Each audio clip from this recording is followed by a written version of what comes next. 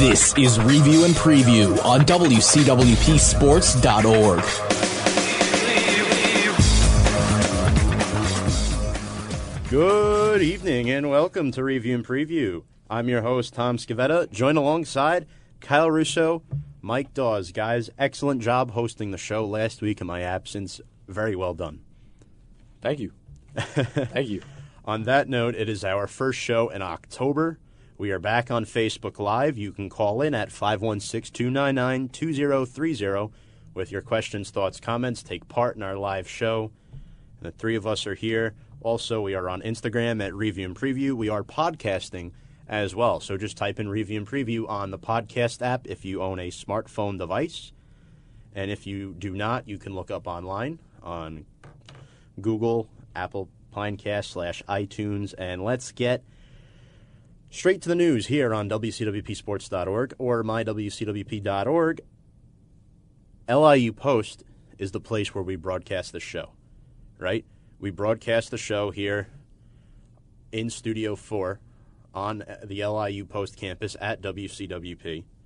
And breaking news, as of 11 a.m. Wednesday morning,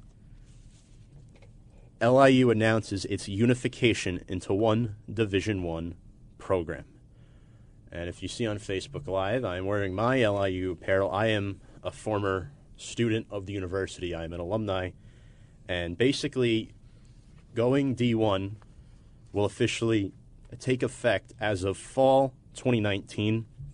7 men's programs being elevated to the Division I level, as well as a few women's programs as well. The move to the Northeast Conference, teams like football, men's lacrosse, cross country. So basically, the LIU Post campus is combining with the LIU Brooklyn campus into one. So the campus will no longer be called LIU Post Pioneers. There will be a new mascot name, and it's just going to be called Long Island University mascot name, which will be voted upon by the students and the alumni. Look, this is definitely a tough time to be a Pioneer. And, obviously I have my opinion on the situation, as it may be good for some teams, like the football team. I feel absolutely terrible for all of the athletes on this campus who are destroyed right now. This is not an ideal situation. I speak on behalf of all the athletes, and I think it stinks. It really does. I feel bad for them. The heart and soul that they put into their sport. Now, the majority of these athletes will either be forced to transfer or stop playing the sport that they love. Are you kidding me? It's terrible. Just like you said, the fact that they're being, go warning on this whole thing becoming a D1 team. And, you hear the news. I remember you told me before the show even started, you said Post went D1. Right. And then you put on all this other stuff saying, oh, yeah, the football team, it benefits. It's the only team that benefits out of all this thing. In my opinion, yeah.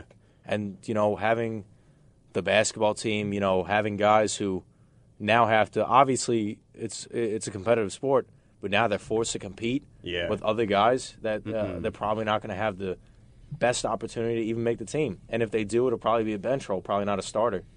Yeah.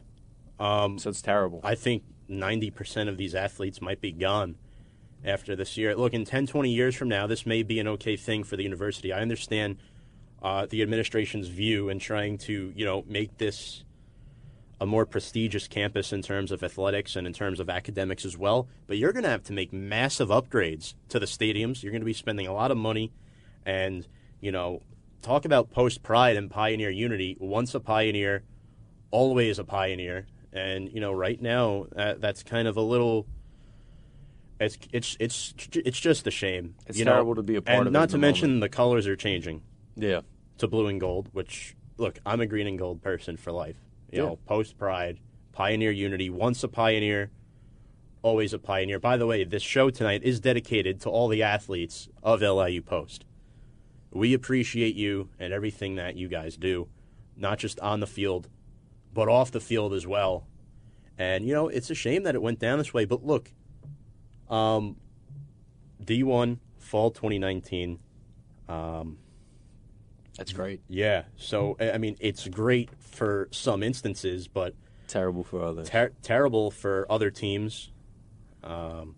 This is tough, man. You know what? It hurts probably it's a double lot. sword.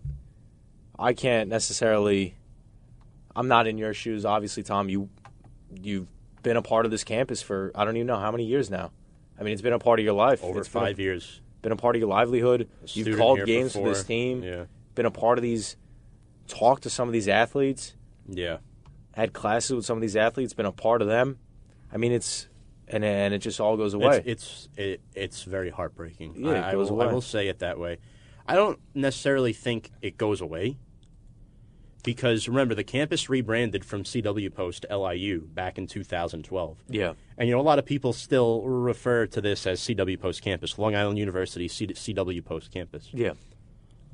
The legacy for that I don't think will ever be lost, but, it's definitely something that you think and wonder, like, why was the campus rebranded to LIU? Personally, I like CW. I think that's a cooler name, CW Post. Yeah. I think they're still going to call it Post Campus. Yeah. And Post definitely has the most students, I'm pretty sure. So I'm not sure what main campus will be, but this will definitely be interesting moving forward, not just athletically, but from an academic standpoint, from a residential standpoint. Yeah. But LIU Post, I love this place. I am not where I am today without LIU Post. Now, for you two guys, it may be a little different because neither of you attended the university. But, Kyle, you interned here. You know what the university is like a little bit in terms of a radio standpoint, in terms of what we do in the broadcasting field. And, Mike, for you as well, your good buddy Chris goes here. He is a student of the university. And he's actually on his way to support the football team. He's calling the game tomorrow afternoon against Shippensburg. So, that's going to be very interesting.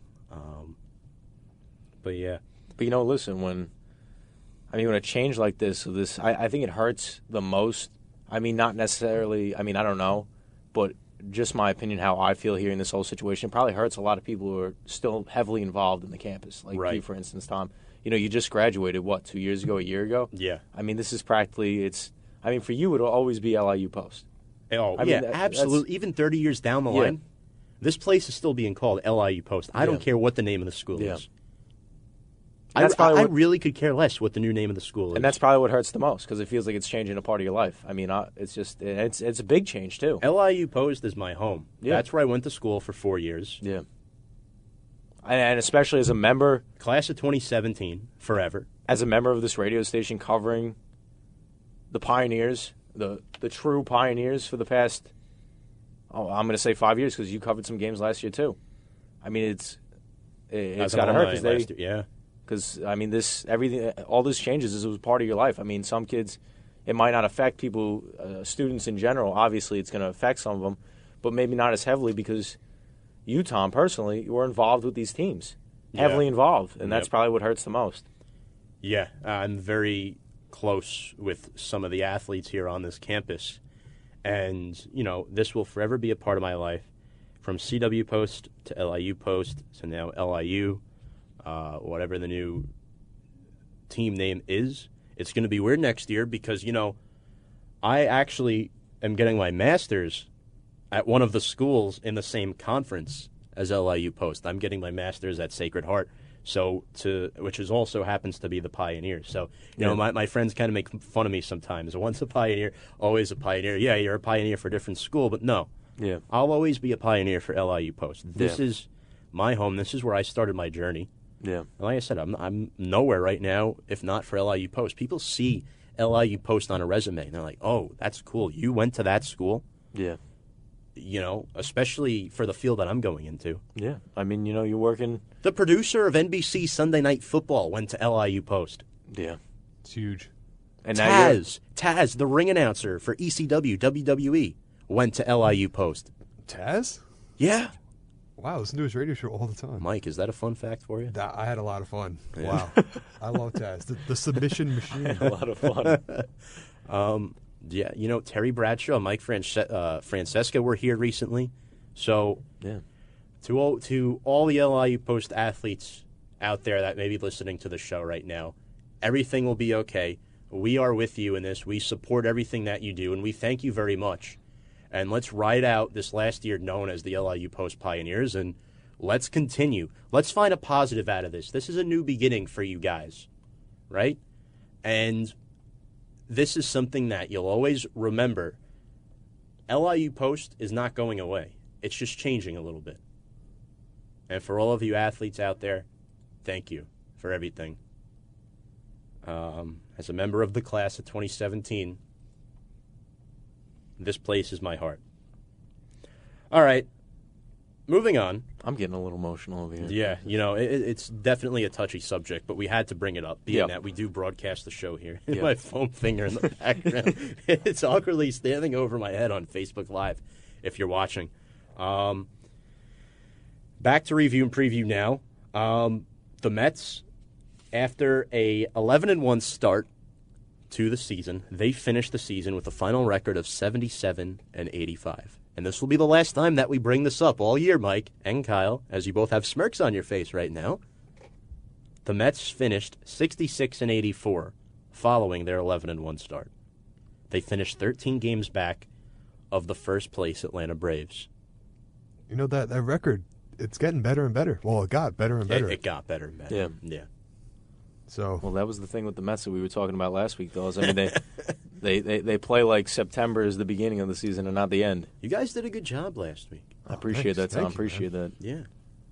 But, yeah, I mean, I'm reading here on the script right now, 5-21 in June. Reason why they were not in the playoffs. Reason why they're not in the playoffs. That's the lone reason why. 5-21. If you win half those games. Yeah. Well, yeah, you win half those games. You might have even pushed Atlanta out. You might have won the division. And if not the division, you would have won the wild card. Well, here's the thing, too. Everybody gets hurt every year, but that's not an excuse.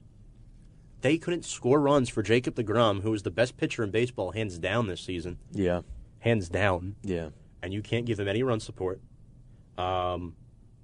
Now there's talks of a new GM. Yeah, look, if you look at the Mets, yes, it was a very emotional season for the team. Yeah, you started 11-1. The worst thing that could have happened to the ball club. Then Sandy Alderson takes a leave. He's probably not coming back as the GM. His days are done in New York. David Wright retires his last game. And now you have all these questions about Yoenis Cespedes, Jay Bruce, even Jacob deGrom. You got rid of the Matt Harvey distraction, which was the best thing that could have happened for the team because it really derailed them to begin the month of May. And then they kind of got things back on track. Todd Frazier, normally a durable guy, he landed the DL twice this season. So, that's something you got to think of for next season. But on a positive note here, the Mets won 7 out of their last 10. They finish the month of September 18-9. That's how you got to play throughout the season. 2 1-0 wins on Saturday and Sunday to close it out against the Fish. The Fish.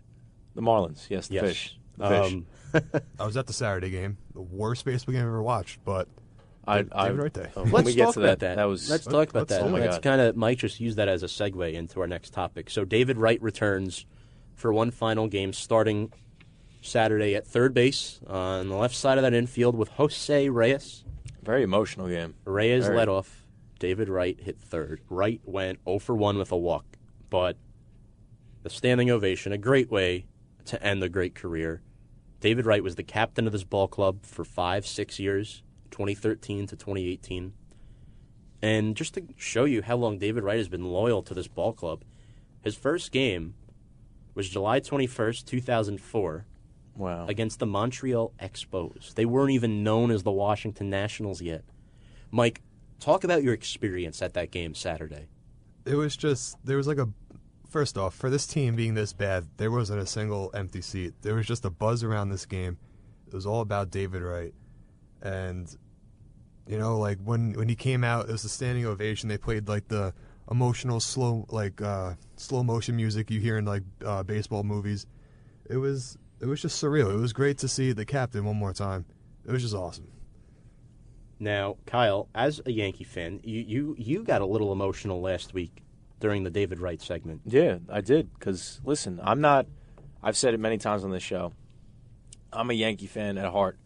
but I'm never going to root against the Mets unless they're playing the Yankees. Right. As a New Yorker, that's how I view it. Mm-hmm. David Wright will always remain a Mets legend and a New York legend, and that's bottom line in my opinion.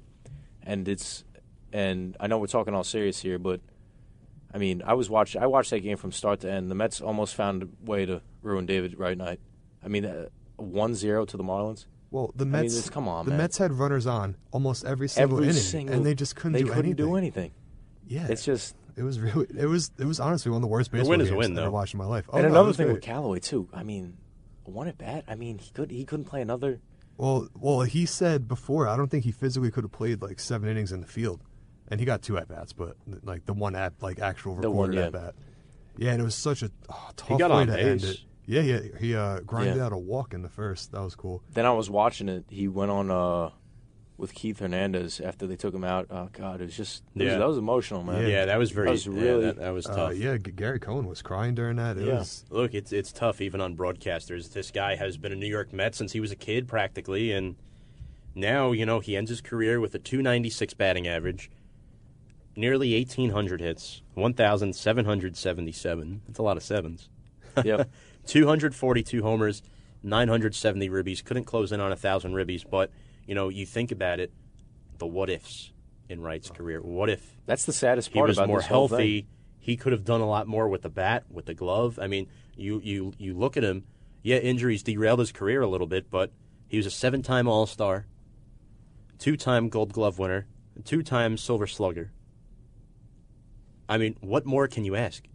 You can't, and probably one of the most humble guys you're ever gonna. I mean, everything that comes out of this guy's mouth. I mean, and when you hear about the things that he does for the community, like we talked about last week, though, is just his loyalty to the Mets. I mean, the one guy that we've really ever heard that's dying to play for the Mets. Yeah, 2.5 years to work back to one game. Yeah, one. And why everyone's saying just retire, like who cares? It's the right. Mets. People think he's crazy, but in all reality. He's dedicated. It's not crazy when you're doing something that you love, when you have a goal set in mind, when you have a path, when you have a vision. And he took that with integrity and determination and resiliency, and he came back and played one final game as a starter for the New York Mets. Yeah, it was great. And like back to what you were saying about him being a good guy, they did a big 3-4 minute tribute video. Yeah. Yeah. And the last 45 seconds were pictures of him at charities and hospitals with children. Yeah. He's a really good guy. Absolutely. He will be missed on the baseball level from all teams. And another thing, too, as a Yankee fan, I remember when Derek Jeter retired. I mean, Derek Jeter is just a stone-cold type of guy. Just no emotion. Yeah. I mean, and he had that's a highlight of his career, the way he ended off his career. Yeah. I mean, David Wright, that was just true emotion. You really you saw his love for the game, his emotion on his leaving. I mean, even the fact his daughters for the first time got to see him play. I mean, that's huge. Oh, that was amazing. That was an awesome moment. Watching his little daughter throw the first pitch to him, he's huge. smile from ear to ear. That's something to remember for the rest of his life. Definitely an awesome moment for David Wright and Mets fans. To wrap up the Mets, they end the season Sunday. Noah Syndergaard, his first career complete game shutout. Kudos, another 1-0 win. And fun fact, without looking at your script, all right, let's hear it. Who led the Mets team in hits this season? No way. Really? Mike definitely just saw it. I didn't. I'm not smart enough to pick that out from that piece of paper. So on that note, I'm going to flip your script over, and Kyle is dropping his jaw. I'll probably say Brendan Nimmo just because the bases he played the most games. Ahmed Rosario. Another guy who played a lot of games. He was healthy the entire season. Yeah, but it was terrible for half of it. But he led the this team kid is 22 years old. Yeah. Kyle, he's younger than 2 of us here in the studio. There you go. And you know which 2 they are since by process of elimination. Yeah, I'm 18 years old. He's definitely older than me. He's definitely older than me. But listen, he's one of the guys, when he came up, he was one of the top-rated prospects in all of baseball. Right. I know the first season that he played, it was kind of a little disappointing. Yeah, it was. But he's developing as a player, no doubt. And, that's what the Mets, that's what they're going to be. Yeah. They're going to be a developing team. They're probably going to bring up Peter Alonso next season at some point, probably hope so. Mid-season. I mean, what he's been doing down in AAA. Yeah. Validate that in the MLB. I mean, it's going to be a little bit till they really start becoming in contention. Yeah, it's really going to take a while, for sure. But listen, that could be the next combination of David Wright and Jose Reyes. That'll be Ahmed Rosario. And, and Peter Alonso. No, absolutely. I definitely agree with you guys there. I think that Alonso, Rosario, and McNeil, they might be the next big three. Yeah, Jeff of McNeil. This team. Jeff McNeil's could play. He had a very impressive second half. I mean, as good as Nimmo was in the first half, McNeil was better in the second half. McNeil hit like 40, 50 points higher. And McNeil didn't even have to hit home runs to show it. It's not about just hitting home runs. It's about making contact with the bat, getting on base, and proving your worth to this ball club. And he did it all. He played a decent amount of games, too. He played about 65 games. Yeah. You know what I love about a third McNeil? of the season. He was down 0-2 in one of these games that I watched. And instead of, like a typical baseball going for the home run on 0-2, he's choking up, hitting and just trying to make contact. And you don't see that anymore, and I love to see that from Jeff McNeil and young players like that. Yeah, absolutely. I mean, it would be something to definitely look forward to. I mean, Dawes, last week we were talking about the potential just of this Mets team. If everybody, I know we were making jokes about it, but the fact that even if some guys stay healthy, I mean, this team has a lot of potential. You have the possible leaving of Bryce Harper out of the division. That's a huge plus side to all Mets fans. I mean, all you got to do is literally put points up on the board when DeGrom is pitching and just stay healthy, and you could be a successful team. I mean, and it seems like that's a lot to ask for from this Mets teams, especially as of recent. But if he's not the Cy Young this year, there should be riots in the streets there will be. of Flushing, Queens. Without a doubt. What do you finish off with? A 170? 10-9 record, 1.70 earned run average, 200. Get this, the strikeout to walk ratio, 269 strikeouts to 46 walks. Dawes, do you remember that stat last week?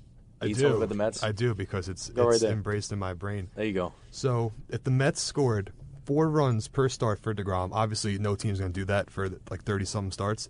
But if they did that, hypothetically, DeGrom is 30-0 this year. All right, but the crazier stats. If they score 3 runs, let's hear it. They are 25-1. Okay. 2 runs, just 2 runs. You got to get 2 runs. 20-6. Couldn't do it. Yeah. Couldn't do it. But instead, he's 10-9. Bad. That was a disgusting stat I saw on the internet, and it ruined my day. So. Yeah, that's very unfortunate, but I think there's no question. As good as Max Scherzer was this year, DeGrom was better. Well, that's really what it's going to come down to. Yeah. 300 strikeouts. He joined an elite club. He really did, and thank God he finished over 500, huh? Oh, yeah. He won his last 3 games, I believe. On that note, for the Mets, thank you, David Wright, for everything. Yes. We're going to end that on a good note. When we come back, we're going to talk the Yankees and some MLB playoff action. You're listening to Review and Preview here on WCWPSports.org. Welcome back to Review and Preview, folks. I am your host, Tom Scavetta, joined alongside Mike Dawes, Cal Russo here in the studio. Very happy to be back here on Review and Preview after my excursion to Syracuse, New York last weekend to call some lacrosse games while you guys were hosting the show. How's that? It was fun. Awesome. Got to meet Bill O'Brien, a couple of big guys, Rob Pinnell from the New York Lizards, so... It was a fun weekend. Grueling. Very tiring, though. Yeah, you were working games till what, like 11:30 at night? Yeah. From about 11 o'clock in the morning to 11:30 at night. It was rough, but we got it done. Yeah. All right, guys, you can listen to our show tonight on mywcwp.org or wcwpsports.org. We are taking callers. 516-299-2030 is the number if you want to take part in our live show. We are on Instagram. We are on Facebook Live, as Jeff Kroll is watching right now. Thank you, Jeff. And we are podcasting as well. Let's get to those Yankees. Before we get to their wild card game against the Oakland A's, I want to say that bravo to the New York Yankees on surpassing the regular season home run record for a team, 267 home runs. The feat was accomplished on Saturday afternoon, right? It's either Friday or Saturday, Kyle, right? It was Saturday. It was Saturday. I think Torres and Stanton hit home runs on Saturday for the Yankees, if I'm not mistaken. Yeah. Gleyber got the one that beat the record. He got the break. He got the one that broke the record. Yeah. So the original record was 264 by the Seattle Mariners in 1997. And what do you know? 21 years later, the Yankees accomplished that with 267 home runs. They beat the mark by 3. They finished the year with 100 wins, 62 losses, good enough for the wild card spot in the American League. And, now they have the series against the Boston Red Sox, but people are not talking about the series that they just had against Boston last weekend, where they took 2 out of 3. Yeah, they lost 10-2 on Sunday, but they took 2 out of 3 from that series, and that helped them build some momentum in the wild card game. And the big controversial topic I want to talk about now is Luis Severino starting the wild card game. Kyle Russo, what are your thoughts on the Yankees punching Severino's ticket to starting that wild card game in the Bronx? Well, originally You were pissed. I believe, like, as many fans, I didn't understand it. But a lot of these things that Aaron Boone has done is a lot of, like, toss-up-in-the-air things, and they've all benefited in a way. Surprisingly. I mean, me and Dawes, we talked about it last week. He brought up a phenomenal point, which I don't think a lot of people are talking about. But the fact that you started Severino, now you get to have J.A. Happ in for 2 games potentially against the Red Sox, and he is a Red Sox killer. Yeah. I mean, Aaron Boone, listen, at the end of the day, if they didn't win this game, there was going to be a lot of Yankee fans calling for his head. But I think Boone took a risk, but it was a good risk because now Severino builds a little confidence because he had a good playoff start against the young, fiery Oakland Athletics lineup. Now, my question to you is this. Was this more Boone trusting his original ace to start the year and saying, I'm throwing you out there for the wild card game, or was this more to protect Luis Severino so he did not have to pitch at Boston if they won? I think it was at the end of the day. It's because Severino has the best stuff out of all the Yankees pitchers. I mean, no matter what, he had a terrible second half, no doubt about it. It's obvious. He was the worst pitcher in baseball since the second half. And that's an understatement. But, I mean, at the end of the day, he has the best stuff. And it was shown. I mean, he didn't let up a hit, I believe, to like I think it was the 4th inning. Yeah. He threw a lot of pitches, but he had 7 strikeouts. Well, the game was pretty much over after the first inning when they went up 2-0 because Oakland was not doing anything against Severino. And then Luke Voit sealed the deal in that. Yeah. Severino's final stat line, he only pitched 4 innings, but that's normal to do in postseason play, especially a game like that. No runs, 2 hits, 7 Ks. And then Hendricks for the Athletics just lasted 1 inning after the Yankees went up 2-0. Yanks actually led 6-0 in this game in the 8th inning, where Chris Davis hit a 2-run bomb. That was the only offense for Oakland. Let's talk about Oakland for a little bit. They finished 97-65 this season. That was the 5th best record in the American League. Process this fact for a minute. The Oakland Athletics, put them in the National League, they're the number 1 overall seed. Mike, is that a fun fact? That was fun, and especially because they're a good, well-rounded baseball team. I mean, yeah. Listen, at the end of the day, if Sean Manaea wasn't on the DL, and he would have been starting this game, Mike Fears. I mean, this could have been a whole different ball game. Cahill. Yeah, Trevor K. Even with Liam Hendricks, Michael Brett, K. brought it up. I think he brought it up yesterday. Liam Hendricks was on waiver claims at one point in the season. He wasn't even on a roster. Crazy stuff, huh? And they had him starting a playoff game. Yeah, I would have even went an Edwin Jackson, Trevor Cahill, like you said. Yeah. I probably wouldn't have gone Brett Anderson, but Mike Friars, I mean, I don't like the opener. The opener should have been Trevino if they're going to go with an opener. But, I mean, obviously, the A's know more than us. But right. Yeah. But I don't know. It didn't work out for them, obviously. Think about their performance since the All-Star break. I'm pretty sure they had the best record in the majors, 42-23 record. It's phenomenal. That's when Chris Davis was heating it up. Right. Yeah. And if you think about it for a second, if you go back to the All-Star game, there weren't really many A's in the All-Star game. You think more Boston, Yankees, Houston.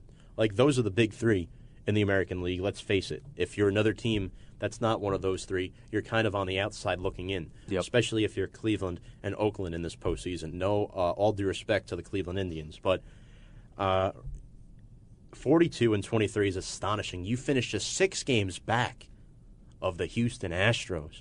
I don't care who's out and how they're performing. This is the Houston Astros team, the defending World Series champions, man. Crazy. Yeah. Really astonishing on how Oakland positioned themselves to overtake the Seattle Mariners for a wild card spot. Seattle was projected to be the 5th team in for the American League until all of a sudden, here comes Oakland out of nowhere. Credit to guys like Piscotty, Matt Chapman, Chris Davis, as we brought up. Yeah. Under the radar guys. Yeah, also like Matt Laureano played Jed Lowry.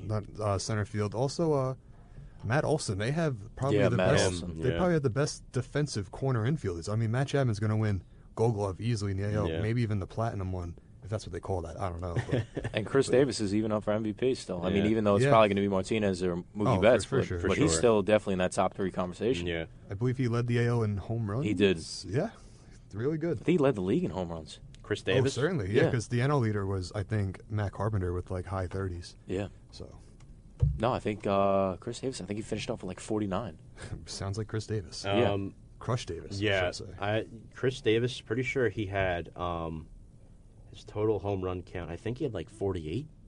He had 48. Yeah, 48. he had 48 But he did lead the entire league in home runs. and 123 RBIs. Chris Davis is 5'10", who led the league in home runs. 5'10". Size doesn't matter in Major League Baseball in terms No, it of does hitting. not. It really doesn't. Yeah, look at Altuve. Yeah. Yeah. No, Altuve. Yeah, a lot of small guys have powerful bats as well. But look, they lost to the Yankees 7-2.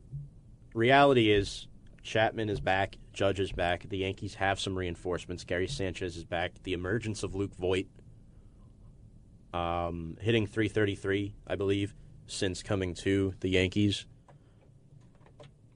And he has been phenomenal in this second half. And he basically pushed Greg Bird out of a roster spot. I'm so happy. Greg Bird did not make the ALDS roster because So happy. of Luke Voit. And you were ready to throw a tantrum after they let Tyler Austin go. Because I thought Cashman was grooming him to replace Greg Bird. I mean, that's what I saw. But listen, I mean, Dawes brought it to my attention last week. They traded Chase. What's his name? Chase and Shreve for Luke Voit. He's starting in the ALDS right now, and he's absolutely balling out since he's become a Yankee. He's hit some clutch hits. That clutch hit against the Oakland A's last week, that's how you get known as a legend. That will be a hit that will potentially hold him as a Yankees member for a long time to come. We do have a caller. Caller, please state your name and where you are from. As a technical glitch here, Yeah, Mike, that was you might want to drop that caller. So go to the hybrid and just click drop under the call button where it's lighting up. Hopefully that caller calls back. Mike, who was that? I believe he said Lewis. Lewis. He was whispering. I don't know. Okay, not too sure who that is. I don't think we ever had a Lewis call on the show. Well, it probably wasn't Lewis then. But I'm not the best hearer. We'll have to edit that out later on tonight after the show's over. So definitely back to this Yankees team. Judge hits his 5th career postseason home run. That really sparked the offense. Yeah. Stanton hit his first career postseason home run, put the exclamation point on the victory. The Yankees decide to go with 12 pitchers on the ALDS roster. And, Kyle, talk about the Luke Voit impact, not just making the postseason roster, but starting at first base on the postseason roster. Well, yeah. I mean, when you think about it, it's really a two-way type of conversation. Does it speak to the fact on how horrible Greg Bird was or just how great Luke Voit is? I mean, at the end of the day, the guy was putting up phenomenal numbers since end of August. No. I mean, he deserved and rightly deserved to start in this game, without a doubt. I mean, if they started Greg Bird, there was going to be people calling for Boone's head. I mean, this guy now makes sure. I mean, I remember going into the regular season, there was from spot number 1 to 9, there was really no flaws. I mean, now it's back at that point again. I mean, you have Luke Voit, I think, batting 5th or 6th tonight. I mean, it really solidifies that offense. He's hitting 5th behind Stanton. I want to say the lineup is it's McCutchen, Judge, Hicks, Stanton, Voit. Yeah. And Didi and Duhar, Sanchez, and Gleyber Torres. Yep. Excellent lineup. Yeah, that's very deep. Wow. How do you beat that if you're bought? I don't care if you have the potential AL MVP and the runner-up on your roster. JD Martinez, who's been phenomenal this season. Mookie Betts, who gets a hit every game. I mean, look, I don't care. That's a tough lineup to beat. Yeah, Boston has those two, Bogarts, Holt. Like, they have a lot of guys, Benintendi, that you got to worry about as well, which is what makes this a very interesting series. But to preview this series a little bit, the Red Sox finished the season 108-54. They won the most games in franchise history. They won the season series 10-9, And the home team really has had the upper hand all season, and now we get a live look in this game here.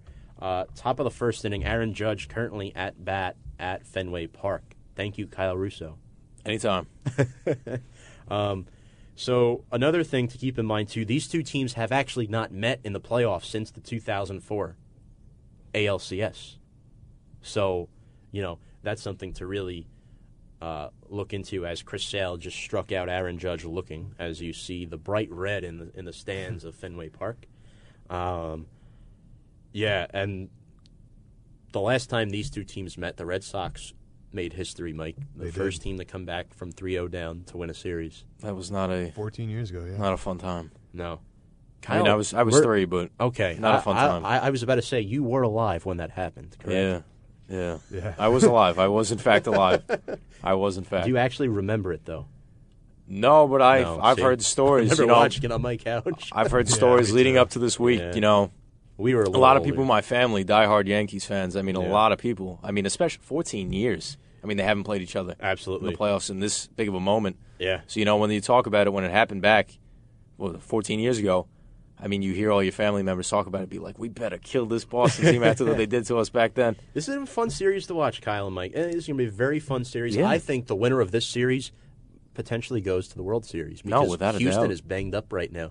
We'll get to them in just a couple of minutes. But tonight at Fenway Park, 7:32 p.m., the game started. Why 7:32 p.m.? Who knows? I think it's because they keep, 4 games, they're spreading them out. But it's odd. It's odd. Let's go over this pitching matchup. J.A. Happ takes the mound tonight after being acquired from the Toronto Blue Jays at the trade deadline. Happ, a 17-6 record, 3.65 earned run average. And Happ, since coming to the Yankees, is 7-0, an ERA under 3. And Happ has 4 starts against Boston this year with an ERA of 1.99. So he is the right guy to start this game at Fenway. Yeah, there's a lot of pressure on him, but I think there's more pressure on Boston.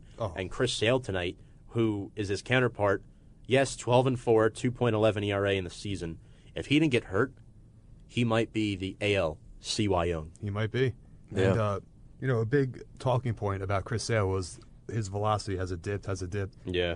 If you threw a few fastballs in the first inning, he's touching 95, 96, so it doesn't seem to be a crazy concern because he was hitting 91 averaging on his last start, which people are very concerned. A little concerning, yeah. And he's back up there. Yeah, and with Happ, it's the nice team for him to go against because, as you said, all those nice stats versus Boston. Also, the Yankees, I don't believe they've ever lost when he's pitched for them. No, he is not. No. Yeah, they're undefeated in his starts, and now he gets 2 starts versus Boston potentially if necessary. That's the right guy you want to start 2 games. Shout out to Jaden Daly and Mike Scally watching our Facebook Live video. As it looked like Hicks just drew a walk on Sale. Yes, he did. Awesome. So with 2 out in the first inning, Yankees do have a base runner. But Sale has had as much success against the Yankees this year as Happ has had against Boston. Sale is 2-0, ERA under 1 against the Yankees. The exact amount is 0.69 and 19 strikeouts. Remember, Sale missed a good portion of the second half, so this is going to be interesting transitioning into the playoffs. I think Boston handled the situation very well. It was good management by the Red Sox in terms of starting him out slow, getting him back into the rhythm of things as the southpaw is back to work. Because there was no need to rush him back. I mean, they had the division comfortably wrapped up. Yeah. So, I agree that they did handle that pretty well. He had 2 stints on the DL, too, right? He did, Yes. but one was longer than the other, which was more significant for my fantasy baseball team. But let's not get into that, as I lost the final by 4 points. Oh, I wouldn't know. I won my league. So, it was fun. I won a belt. It was great. Back to reality here on Review and Preview. Yeah, no more fantasy So talk. who wins Game 1 tonight? Right now, I mean, Sale and Happ, this is such a tough matchup to pick, man. It's Game 1. The Sox are home. 108 wins. I mean, it's hard to bet against them, no? Yeah, and plus, at home, I mean, they got their ace on the mound. Yeah. But I will say, I do think the Yankees will win this game. You are a betting man, Mike Dawes. That is a factual statement. And as a betting man who bet on the Yankees, I would love them to win this game. Same. I would love to see the Yankees win as well, as Stanton rakes lefties. He does. But Chris Sale is another creature. Yeah, he's a different breed. He's an exception. He's an exception. So, look, if I have to pick a winner tonight, I am going to go with the Red Sox by a score of 3-2. Yeah. Ooh, Surprisingly, I'm going low scoring only because of the pitching matchup. Yeah. So that's interesting. Kyle, I know you got the Yankees, so we might as well pass over you, no? Oh, I'll give you a score. I'll Sure. give you a score of a 4-1. And I don't think it Yanks. happens early. I think it's going to happen when they start to bring out their bullpen. I'm talking about the Red Sox. The bullpen for Boston is shaky because before we went live, you were concerned about the bridge to Craig Kimbrell, and what Kyle Russo means by that is the pitchers leading up to him in the bullpen. If Sale cannot go, like he has to go at least 7 innings. 6 or 7 innings. Yeah. The Red Sox really don't have a shot. Yeah. It really leans Not that they don't on have Chris Sale tonight. Not that they don't have a shot, but the Yankees hitters will absolutely take advantage Well, of you're the fact comparing the Yankees bullpen to the Red Sox bullpen. it's not even a competition. It's Well, not a competition. what's interesting here is, postseason starters are in the bullpen, so Right. the Red Sox, they also have a Stephen Wright knuckleballer in the pen, which the Yankees notoriously cannot hit knuckleballers. And also, maybe they have, well, no, they wouldn't have Eduardo Rodriguez, but they also have Tyler Thornburg back there. They do. Not the worst. He's not the worst. No, not the worst. So we will see. But yeah, the Yankees have an insane bullpen edge. It's not even close. But as Stanton is up to bat right now in the top of the first, great moment for him last night, hitting his first career postseason home run.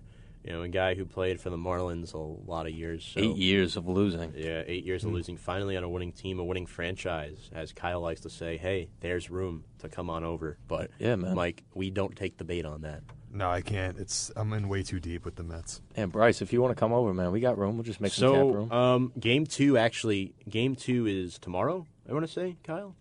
Yeah, Game 2 is tomorrow. So it'll be Masahiro Tanaka versus David Price. Yes. What do we think of this matchup? Because, as you guys know, in previous weeks of the show, I was banking on Tanaka to start the wild card game. Yes, you were. But I think you got to put your two best current pitchers on the road against Boston, and then have Severino start Game 3 at home, and then you can throw CeCe. CeCe has earned himself a start in the playoffs, I think. Yes, he has. Absolutely. Well, last year, CeCe was one of the best pitchers in the playoffs. I mean, he was. Yeah. I think he won every single start. I don't know. He had for the Yankees. I kind of think if you're down 2-0, you start Severino Game 3, but it may switch. It may switch because you don't want to be. If you're down and you're in an elimination game, you might not want to take that risk. You know what you're going to get out of CeCe. You're going to get anywhere between 1 to 3 runs for the most part, and 5 to 6 innings. That's the problem, though. It's not 5. It's not 5 to 6. It's like 3 to 4. Yeah, well, 5 at the most. I mean, it's in just the playoffs. Yeah. Oh yeah. Moving on to the next series, Game 1 between the Houston Astros and the Cleveland Indians took place today. In the other ALDS, Corey Kluber got rocked. Man, this was not good. This was a 7-2 win for the Astros. Kluber got rocked 3 times, 3 home runs, 4 runs in just 4 2/3.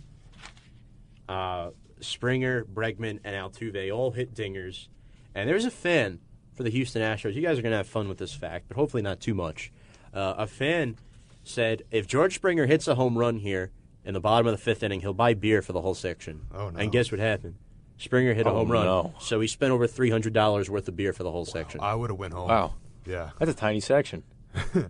Yeah, I would not have done that. That's an honorable guy. Yeah. That is a he man of his stuck word. to his word. Good for him. Not good for him. Houston hits True. Good point. 4 home runs in a playoff game for the 7th time in club history. Cleveland already down 1-0 with their ace getting rocked. There's talks about Trevor Bauer possibly coming out of the bullpen to relieve some pressure. And Bauer's coming off an injury, too. So, now you're really in a big standstill here because, look, if you go down 2-0, you're not in good shape. You're really not. You need Carrasco to come out tomorrow, and Carrasco's going to go off against Garrett Cole, which I think is not good either because, yes, Carrasco has won 16, 17 games, but Garrett Cole was the ace to start the season. Yeah. Over Verlander, believe it or not. He was considered the guy. But now Verlander is clearly the number 1 on this team again. But, yeah, that's my take for the AL DS. I think Houston's going to win this series. Yeah. Regardless of who's in, who's out. I don't really think in this series it matters much. I think it matters more in the ALCS. But, look, I don't necessarily see Cleveland winning a game in this series. Wow, it 3-0. might be No, a 3-0 this was sweep. no 100. Without a doubt. I mean, this was their game to potentially win because Justin Verlander, as of late, has been kind of shaky. Right. Garrett Cole is pretty much guaranteed. And Game 1 tells you a lot about the way a series is going to go. Yeah. You know? And the fact that Houston won Game 1 and they have one more at home, that tells me something right there. They're going to go up 2-0, and then you're going to have Game 3. If you have to use Bauer in the bullpen, how's he going to come out for Game 3?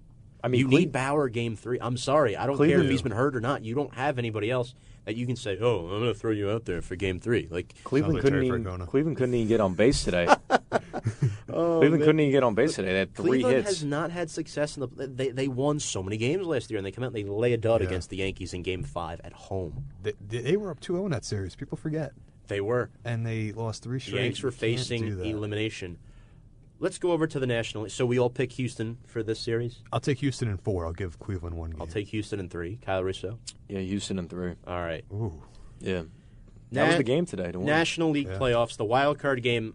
We all talked about this in our little group chat that we have. The Rockies had nothing to lose in the wild card game against the Cubs on the road. And the Rockies did their job. This was a boring game, man. I mean, let me be completely honest here. This is why people just flat out don't like baseball. Yeah, but me, the baseball nerd, I loved every second of it because it was a close all game. It was fantastic. What frustrated me is the Cubs. They didn't get one timely hit, except for that, that Baez double. Inning, but that's still, it. That's all they had.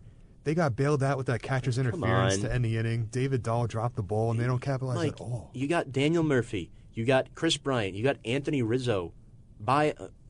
What is the problem? Why do you only score 1 run against the Rockies team? They play in Coors Field every year. They're prone to giving up several runs. Yeah. Why?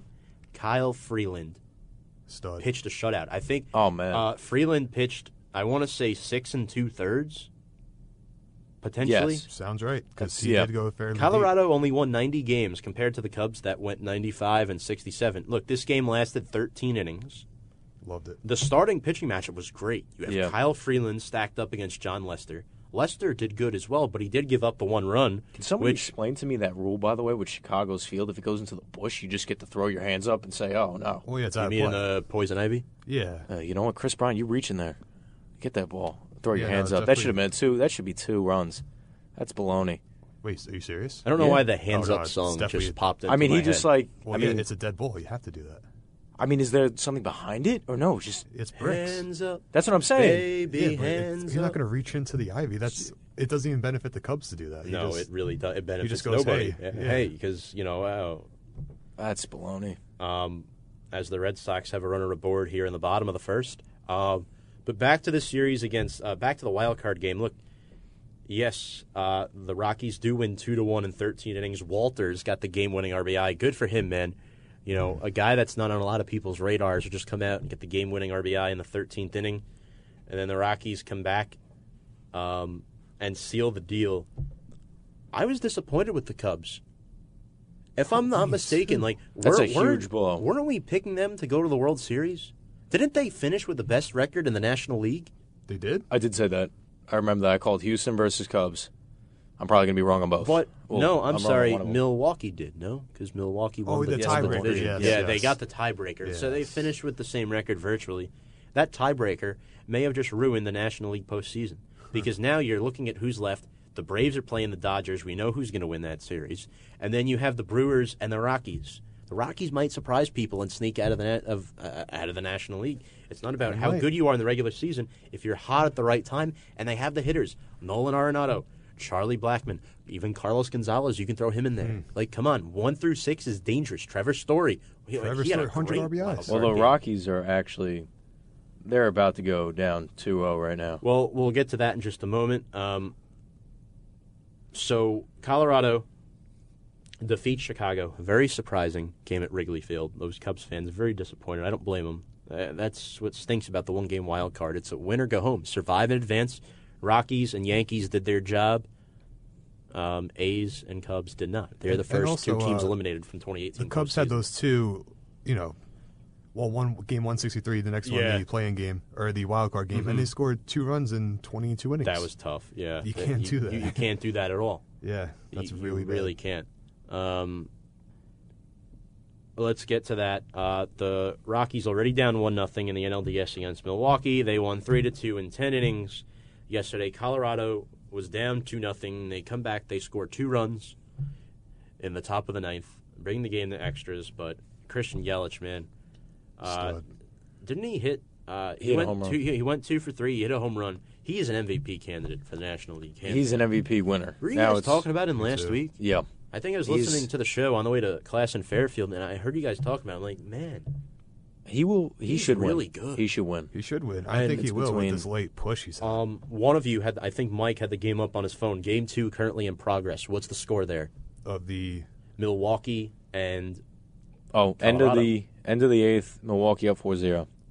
So we can pretty much confirm that that's Milwaukee will go up 2-0 in this series. But you can't count Colorado out because they are notorious for these late game heroics. You talked about in game 1, scoring 2 runs, bringing it to extras, 13th inning drama. They find a way to win this game.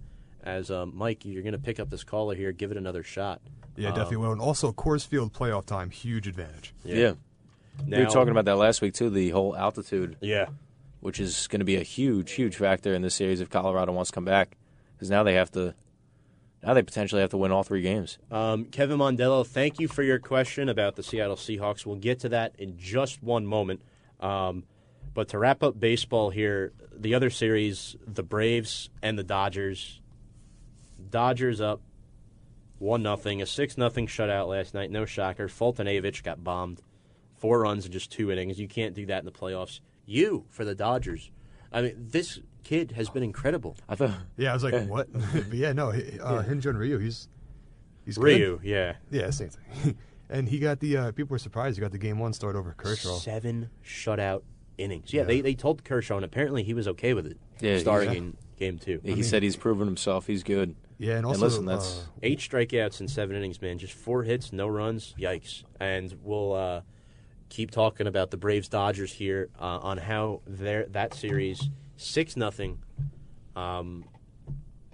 Man, it's tough when you lose game 1 6-0, and if you're Fulton-Avich, let's face it, the Braves don't have great starting pitching. They don't. They're all young, and they're not great. So, and also the Dodgers. To go from Ryu to Kershaw to Walker Buehler, that will win you a pennant right there. It's really good. Yeah. Like, how are you supposed to compete against that? I don't think you are. And also they have 2 great starters, Ross Stripling, Alex Wood in the bullpen. Look, in this series, for the NL, I'm going Milwaukee and the Dodgers. I think the Brewers find a way. Yeah. To get past Colorado. They're about to go up 2-0. And then Max Muncy comes out of nowhere this season. The 3 RBIs for Max Muncy as Kyle regains his composure because J.D. Martinez just hit a 3-run bomb. But Max Muncy, right, Kyle, had 3 RBIs last night, and he also hit a home run. Max Muncy has been very productive for the Dodgers this season. He's been like their 2nd or 3rd best hitter on the team. And you look at the infield, guys like Justin Turner, Cody Bellinger.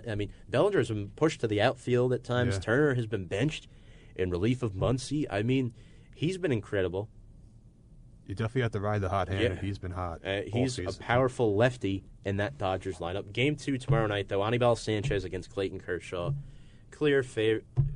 You know what it is about this Atlanta team? They're just too young. I mean, it's not their time right now. Yeah, it's not. I mean, that's it. That's all it comes down to. I mean, the fact that you have Acuna Jr. and basically Ozzie Albies carry you to this position that you're now in. It's just too young against these experienced guys, especially a team that just came off a World Series stint. I'm going to give Atlanta Game 3. I say the Dodgers win the series 3-1. I'll definitely give Atlanta. I don't think Atlanta will get swept. I'm going to give them a game. But overall, I think the Dodgers have the better stuff. And that's pretty much it. Actually, I lied. I won't give them a game. Oh? Yeah, I forgot Walker Second Buehler. 3-0 sweep. All right. I'll On that note, we're going to step aside for another quick break. When we come back, we're going to start the segment off with our team of the week and then get into some college football. You're listening to Review and Preview here on WCWPSports.org. Welcome back to Review and Preview, folks. I'm your host, Tom Scavetta, joined alongside Mike Dawes and Kyle Russo. Guys, it is the top of the hour, 7:58 p.m. Eastern Standard Time. I think we're still in Standard Time, right? It's no longer Daylight Time. No, we are in Eastern Daylight Time still. Correction. It is time for our team of the week. And my team of the week, which will kind of segue into our next following segment, the Notre Dame Fighting Irish. They defeat Stanford 38-17. Ian Book, great kid. I think he's only a sophomore. Comes out, he throws 4 touchdown passes. Love the way he's been playing last couple of starts, and Ian Book may potentially lead Notre Dame to a college football playoff appearance if he keeps this stuff up. Mike? Along the same lines as you, I will go with the Ohio State Buckeyes. All right. Huge win at Penn State. I never doubted it the entire game, of course. I caught the end of it. Yeah. What an ending. Yeah. And, Dwayne Haskins, another phenomenal game. I mean, this team's all around great. And I don't know if you guys caught the game, but Penn State's 4th and 5 call to do a halfback dive over the middle. I don't know what was up with that. Yikes. Definitely Ohio State's like the best D-line. I don't know what they're doing. Yeah. That was the tough one, but yeah. Didn't Nick Sorley rush for over 100 yards? Yeah, he was Nick everywhere. Sorley, I'm pretty sure he ran for 175 yards. That's not good. Not good. Penn State, pretty sure they had nearly 500 yards of offense. Kyle Russo, who is your team of the week? Even though they just lost, my team of the week is the Oakland Athletics. Wow. That was a curveball. Yeah. I was making predictions in my car, by the way, but go ahead. I mean, even though, listen, everybody could say, wild card team, that's not a playoff team. They went 97-65. That's a playoff team. They are a team that potentially, if Sean Mania did not go down, they could have outbeaten the Yankees to get home field, potentially, to be honest. Because he's been out, what has he been out since, I believe, the end of July? Something like that? Yeah, and season ending for sure. Yeah, he definitely would have started in this game. I mean, just like I said before, Liam Hendricks was a guy who wasn't even on a roster halfway through the season. Yeah. They started him in a playoff game because of the lack in pitching that they have. So at the end of the day, I mean, they're a team that are poised for many great seasons to come. Have a phenomenal manager in Billy Beane, who, I mean, this is just a team that's going to be good for a long time. They have a lot of good young pieces. Chris Davis had a phenomenal, I'm not going to say breakout because he's been pretty consistent, but a season in which he's truly getting recognized for what he's done. Yeah. Because in the past, I mean, it's a team like Oakland who doesn't really do anything. He really wasn't getting noticed for his individual performance, but this is a good thing for Oakland. It's a learning experience in a way. Mm-hmm. So that's my team of the week, Oakland. Before Athletics. we officially transition from team of the week to college football, as Luke Voigt just got a single in the top of the second, Yanks down 3-0. For our playoff prediction series, Kyle Russo, you got Yankees, Houston, Dodgers, Milwaukee. Mm-hmm. Mike Dawes, you got Yankees, Houston, Dodgers, Milwaukee. Yeah. All right. To be different, I'll say Red Sox. All right.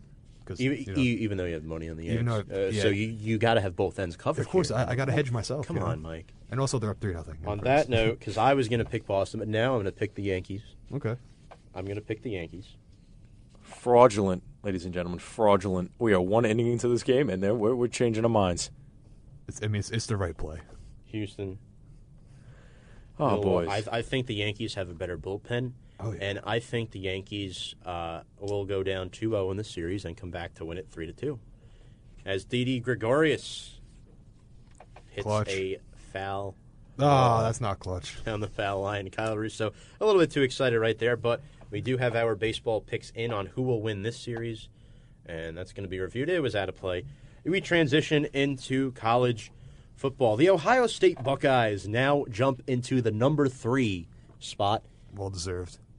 In the AP Top 25 poll, they beat Penn State 27-26. Penn State drops to number 11 and takes their first L of the season. Ohio State moves up to number 3. But look, Penn State had a great game offensively, nearly 500 yards. As we talked about, McSorley, 175 rushing yards. That's unacceptable if you're the Buckeyes defense. You definitely miss Denzel Ward back there in that secondary at times. Yeah. Against these higher caliber teams. To be fair, Ohio State should have lost to, who was it, TCU or whoever it was they were losing to? No, they had. They shouldn't have lost, but it was closer than it should have been. Yeah. I won't go that far. I mean, they had that game the entire time. We also do have a silver and red up in the studio. Scarlet. Scarlet. And they had the TCU game. They just didn't have the cover, for my sake, of course. But this game... Now, wasn't Penn State up late? Oh, they were up 2 scores. I was at the David Wright game during this, so I caught the Big Ten, 60-minute replay. Yeah. Doesn't tell you everything, but... of course. Penn State had them. Yeah. Had them. 2 scores in the last they came back. And to have all that offensive yards... It's unfortunate. And 26 points, that's not good. And while we have a minute, we're going to stop our college football talk and get to our question here on the Facebook Live. Oh, cool. Over to NFL here. Are the Seattle Seahawks a rebuild team now or a playoff team? I'm going to give my thoughts on this, and then I'm going to let Mike and Kyle analyze it as well. Thank you, Kevin, very much for your question. We appreciate you. So my analysis on this, you have the Los Angeles Rams in the NFC West. Yeah, the 49ers just lost Garoppolo. If you add Garoppolo into the mix, I don't necessarily think Seattle is a rebuild team, but I don't think that Seattle makes the postseason, either with Garoppolo or without Garoppolo this season. I think the NFC is too stacked. But to answer your question, I feel like they fall somewhere in the middle between a rebuild team and a playoff team. If you want to make me choose between the two, I'll go towards the rebuilding phase because you have Earl Thomas wanting out. You just lost Richard Sherman. You lost the defensive lineman in the offseason, too. Michael Bennett, yes. Yeah, yes. And then, on the offense, you drafted Rashad Penny, which I think is an excellent move for the long run. But you have Doug Baldwin, Tyler Lockett, and who else on that offense? You have Will Dissly at tight end. And also Cam Chancellor retired, and K.J. Wright is nowhere to be found. Right, so the defense needs to be rebuilt, and I think that's where it starts there with Pete Carroll. The pieces of the puzzle are not there right now, so I do think Seattle is leaning more towards the rebuilding phase than the playoff team phase, only because the Rams are such a dominant football team. They're probably Super Bowl favorites right now. Mike and Kyle, what do you think of this matter that Kevin asked? I don't think they're rebuilding because, they haven't done anything, to rebuild. So I think they're trying to be a playoff team. It's just not going to work because they don't have enough talent at the moment. Yeah, so I would definitely lead more towards playoff team, but it's certainly not working for them at the moment. So that's my take on it, I guess. Their moves to me that they have made has shown me that they refuse to accept the rebuild is happening. Drafting Rashad Penny that high in the first round, to me, it didn't make sense personally. No. I thought without a doubt, protect your investment and draft an offensive lineman. They're trying to cover it up. Yeah, they have no without a line. doubt. That's what I'm saying. They absolutely should have done that. But didn't they pick up J.R. Sweezy back off the street? Yes, they did. Yes, they did. And listen, I don't. Again, do I think they're a rebuild team? Absolutely. Do I think they're going to accept a rebuild? No. And I think potentially Seattle has a chance to make it into the wild card game. I really do. I mean, Russell Wilson just has that much game in him to single-handedly carry the team. He runs the ball, he scrambles. They'll be getting Doug Baldwin back soon. Atlanta's not doing well. Who knows with Carolina? There might be a wild card spot potentially open for Seattle. We'll see. I hope that answers your question, Kevin. Thank you very much. Back to college football. So Ohio State moves into the number 3 spot. Clemson drops from 3 to 4. Clemson had an upset scare this week against Syracuse. At home. At home. They somehow find a way to win 27-23. Look, this cannot happen. Yes, Etienne had over 200 rushing yards and 3 touchdowns, but Clemson also had 3 turnovers. They played terrible, and their quarterback got Not hurt. the turnovers you eat at the Thanksgiving dinner table. Confirmed, not those. Right. But, maybe I'm a little mad at this Clemson game because I had them minus, 24.5, and they go ahead and barely win. I mean, what a terrible Saturday. Absolutely. Terrible. Yeah, it was very tough. You think they wish they kept Kelly Bryant on the roster? Are you okay? Yeah, that was over there. A little bit of unexpectedness, kind of humored me a little bit with that joke you just made, Tom. But yeah, listen, Trevor Lawrence got hurt. I mean, that's bottom line. He's the starting quarterback as much as people. I mean, Kelly Bryant up until last week was the starting quarterback 2 weeks ago. So I mean, it's this guy's first game. He's again, I guess you'd call. What is he? Is he a freshman? I think he's a freshman. Trevor Lawrence, I think he might be a freshman. He very well might be. He has awesome hair. So. He has Thor-like hair. No, but at the end of the day, it was his first game. He got hurt on a ridiculous hit. The guy should have been ejected from the game. Thrown in jail, I might add. Yeah. Yeah. So they lost him for, I believe, at least one quarter of the game. I don't think, not one quarter, but half a quarter. But at the end of the day, obviously, listen, a game too close for comfort. Clemson pulls away with the win. They still stay at the number 4 slot. And they find a way. They find a way. And Clemson plays Wake Forest this week. So that actually could be a tough game. Mm-hmm. That should be a very tough game. I mean, they're 20-point favorites, but yeah. Listen, in his second game, he got rocked in his first game. It's got to be. Yeah. This game is really on. Wake Forest is Trevor no Lawrence sleep. I mean, performed. Notre Dame just recently played Wake Forest, and they were not a walkover team for Notre Dame either. Speaking of Notre Dame, they played Stanford this weekend, and they won. The final score was 38-17. They jumped to number 6 in the polls. This was the first really significant win in terms of the college football playoff and the committee for Notre Dame, finding a way. They didn't just beat Stanford. They blew him out. They beat him up. In the second half, man. Yeah. Ian Book has been a gem. I think he's been great. The 4 touchdown passes. Ian Book has been nearly perfect since taking over as starting quarterback. I really don't care what people say, but right now, LSU and Georgia have some tough games coming up. Clemson dropping a spot. Ohio State doesn't have it easy either with Michigan and Michigan State. Notre Dame, they're on the road against Virginia Tech this week, and that's going to be a very difficult game for them. But after that, the schedule clears up. I mean, all you have really after that is USC. It's not the craziest. No, it's not the craziest schedule. It's doable. And in terms of last year, Notre Dame had to go in. They had to play Miami. They had to play Stanford. They had to play USC the last 3 to 4 weeks. So that was a little rough for them. But right now, they're sitting pretty. I'm going to tell you another team that's sitting pretty. West Virginia. Yes. I think they're 12 or 11. Will Grier could straight up play. That man is. Will Grier is the best quarterback in college football. Oof. That's yes, Mike. Better than Dwayne Haskins. I'm sorry. How about Justin Herbert and McSorley? I don't think Justin Herbert. That's just my opinion. I am so unbiased here. I will go Dwayne Haskins. Dwayne Haskins can play. Oh, he can play. Dwayne Haskins Jr.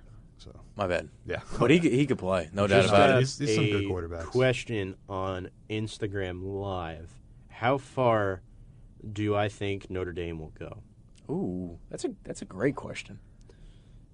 That's tough because you're mid-season right now, and Notre Dame is notorious for getting off to excellent starts, and then they falter in the second half of the season. I'm a little worried out of that unfortunate tradition that they tend to fall into, but I do think Notre Dame has a chance to make the college football playoff. I'll answer it that way for now. I don't know how far they'll go.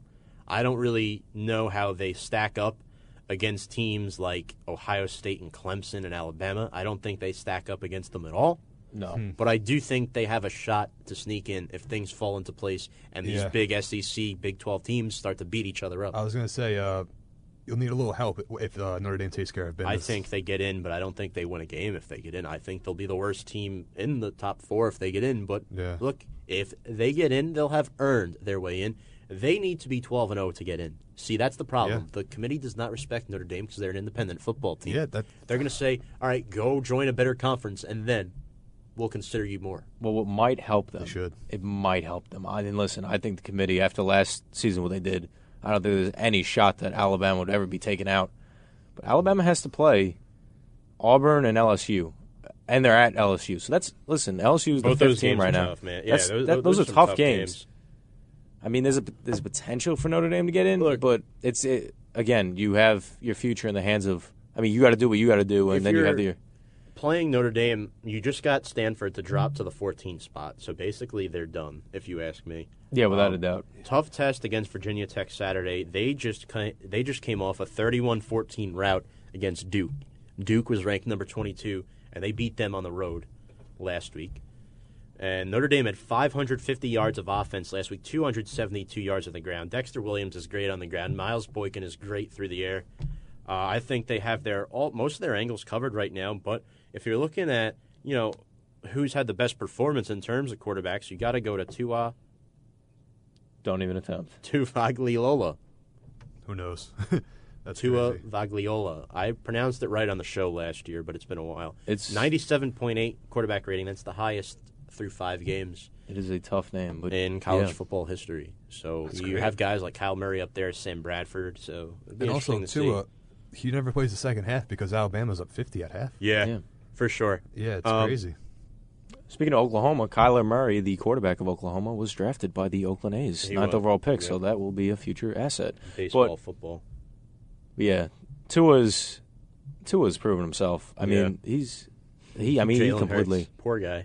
Listen, he's another guy. I mean, you saw Kelly Bryant. He's going to be another guy midway through the season because Tua doesn't look like he's slowing up anytime soon. Shout out Anthony Cavaretta joining our Facebook Live video. What is your take on the ALDS Game 1? You think whoever takes it takes the series? I'd say so. I would say so because these teams to me are very evenly matched. And, Boston at home getting Game 1, if they win, I feel like the Yankees have to win this game in order to have a shot. I mean, yeah, they went down 2-0 to Cleveland last year, but that was Cleveland. And also, I don't know if they lose this game because they are notorious for hitting David Price, and he's going Game 2. I think if they don't split in Boston, then they're in some trouble. The series is over. Yeah. But the Yankees can potentially, gotta split. I mean, the Yankees at home, like I've said many times, they just play on a whole nother level, and other teams just can't. For sure, yeah. Yeah, they're good at home. I could definitely agree with that. Yeah. Thank you, Anthony, for your question. So, look, can the Yankees come back if they go down 1-0? Of course. But it's going to be more of an uphill battle because it's the Red Sox. It's not the Indians like last year. You talk about Cleveland last year. They didn't have a great bullpen last year. The Red Sox don't have a great bullpen either. The Yankees have a better bullpen, but this is the Boston Red Sox we're talking about, a team that has, a Triple Crown candidate in J.D. Martinez. Mookie Betts, the best hitter in baseball. Chris Sale is an excellent dominant ace who's probably going to pitch twice in the series. So thank you, Mr. Anthony Cavaretta, who, Kyle, you had the chance to work with him last year a little bit. Yes, I did. Some fun times. Some fun times on Football Saturdays. Some fun times. At WCWP. As a reminder, another Football Saturday for them tomorrow. You can tune into the broadcast against Shippensburg on 88.1 FM and WCWP.org. I'm pretty sure the game starts at 1 p.m. So you want to stay tuned for that, as Mike played the promo earlier. I did. Big games this week for college football. Number 19, Texas, at number 7, Oklahoma. Potential upset there. And number 5, LSU, travels to number 22, University of Florida. I got Gators in an upset over LSU. I was just going to say, take the Gators with the points. Take the Gators with the points and the W. Right at Dub get some money City, line action. Florida Gators, Kyle Russo. Thoughts? I'm going to call LSU. I'm going to go with LSU. They've proven a lot. They've proven a lot. Coach O. Coach O. Well, it'll be interesting to see. Yeah. You want to get some NFL? Let's do it. Why not, right? Why not? Let's review some of the games from Week 4. Excuse me. I wrote Week 5 on the script, but let's review some Week 4 games. The big knocker was the Rams putting up 38 points against the Minnesota Vikings, who were supposed to have this good defense, but what is going on in Minnesota? Because their offense is, clearly performing. Adam Thielen has the second most receiving yards in the NFL. You have an excellent number 2 in Stephon Diggs, who still might be the number 1, but Thielen is getting more reps from Kirk Cousins right now, who's come over. He's fit in to this Minnesota offense perfectly. The health of Dalvin Cook is obviously a concern. He's missed a couple of games, I think. I think he's going to miss this week, too. Which is big. And then you have a big tight end in there in Kyle Rudolph. And then you have an offensive line. Brett Jones actually started the season at center for them with Pat Elflein out. So, these are things that Minnesota needs to fix on the defensive side because their offense is living up to their potential right now. And it's not like this is a no-name defense. You look at the names they have in their defense: Linval Joseph, Everson Griffin, Anthony Barr, Harrison Smith, Andrew Sendejo, Xavier Rhodes. Those are some big names. Well, that was something that me and Mike were talking about last week. We were talking about the defense in total. I mean, we know what Everson Griffin brings to the table, but is he really the only reason for the lack of kind of defensive pass rush? No. I mean, because when you look at this team, I mean, they're literally, it's like, you could call it a fantasy defense. I mean, you got the top 10 corner, I believe, and obviously, and Xavier Rhodes. Yeah. Your safeties, Andrew Sendejo and Harrison Smith, are phenomenal. Linval Joseph is a run stuffer. Right. He's great. Yeah, then you got really Anthony Barr, who's a phenomenal linebacker. And then even a guy that nobody's even talking about, first-round pick, Mike Hughes, cornerback at a UCF. He's, again, first-round pick. So you don't You don't really, and especially with a guy like Mike Zimmer, who's a defensive-minded guy, you really don't know what the cause is. I mean, I don't think the scary part is the Rams because Sean McVay's on a whole nother level. But what's scary is the and he's young too. What's scary is the Bills' loss, 27-6, I believe. That scared me a little bit for Minnesota and at home too. That was really rough for them. They're not the same team that they were last year. No, but they have time to turn it around. But the NFC North is a lot more competitive now. My question is, how in the world do you give up 465 passing yards to Jared Goff and 5 touchdown passes? I mean, your pass defense. I mean, does Everson Griffin mean that much to your? Is he that valuable of a player that if you don't have him, you're going to go from this level down? It's kind of like you're comparing the other roles reversed. How Eric Flowers brings the Giants' offense down, Everson Griffin brings the Vikings' defense up, like that much better. I mean, the Rams had 3 100-yard receivers. I mean, Cooper Kupp, 162 yards and 2 touchdowns. That can't happen. And Todd Gurley had a total of over 100 yards. Yeah, Todd Gurley, 83 on the ground, 73 in the air. Tough stuff. But, you look at some other games. The Bengals over the Falcons, that was interesting. I have a fun fact about Atlanta that's not so fun. The fun fact is Calvin Ridley, the rookie out of Bama, has 6 touchdowns out of Georgia, right? Excuse me. No, out of Bama. I was right the first time. He plays His brother in Georgia goes now. to Bama. Yeah. His brother goes to Georgia. 6 touchdowns in 4 games, but since 1940, this was a while ago. Pretty sure. I was not born. 78 years ago to date. Teams scoring 36-plus points. I repeat, teams that have scored 36-plus points in a game at home with no turnovers, 36-plus points in a game at home with no turnovers, are 402-4. 402 wins, 4 losses. The Atlanta Falcons, twice this season, have lost while scoring 36-plus points at home with 0 turnovers. That's unbelievable. They have 2 of those 4 losses since 1940. 50% of the losses. Not good. Not good. That's not what you're looking for. So the Falcons lose again. They're now 1-3. That is not good. That is very No, it is very bad. Because they've been in a lot of close games. Matt Ryan has been performing at an MVP level. Yeah. I mean, he's really been doubting haters on his contract extension. NFC is a tough place to play nowadays, guys. You look at teams and you look at Matthew Stafford, a guy who has a cannon of an arm and excellent offense, but they lose to Dallas 26-24. I don't know how Dallas is doing it right now because, honestly, they manage games. They're playing old-fashioned football, and right now it's working for them. Like, Dallas is 2-2. Ezekiel Elliott has 29 touches, over nearly 250 yards from the line of scrimmage. There you go. Yeah. That's the reason why. They keep good offensive teams out of possession of the football. They keep them on defense. They wear them down. That's what they do. They give them as limited opportunities as possible. You saw it in Week 2 in the second half against the Giants, where their defense couldn't get off the field. Another game, Pats beat the Dolphins 38-7. Nothing really to talk about there besides Miami losing their first game of the season back to reality. Titans beat the Eagles. That was a fun game. That really was. A fun game. I mean, that's really a game that came down to the wire, a game in which the Eagles should have won in regulation. Yeah.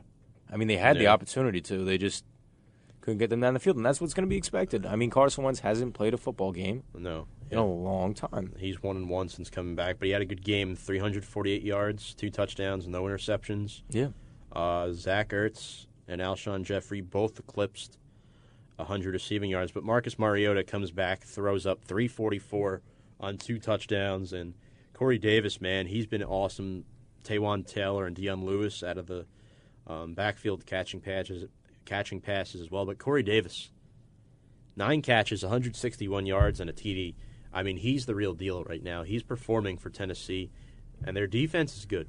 Yeah, he's proven himself. I mean, when he was drafted number 5, a lot of people called Tennessee crazy, passing on Jamal Adams. But he's proven himself with Tennessee, and he's finding a role there. I really do think, Tennessee, they gave up yards to the Eagles last week, but their defense is very underrated.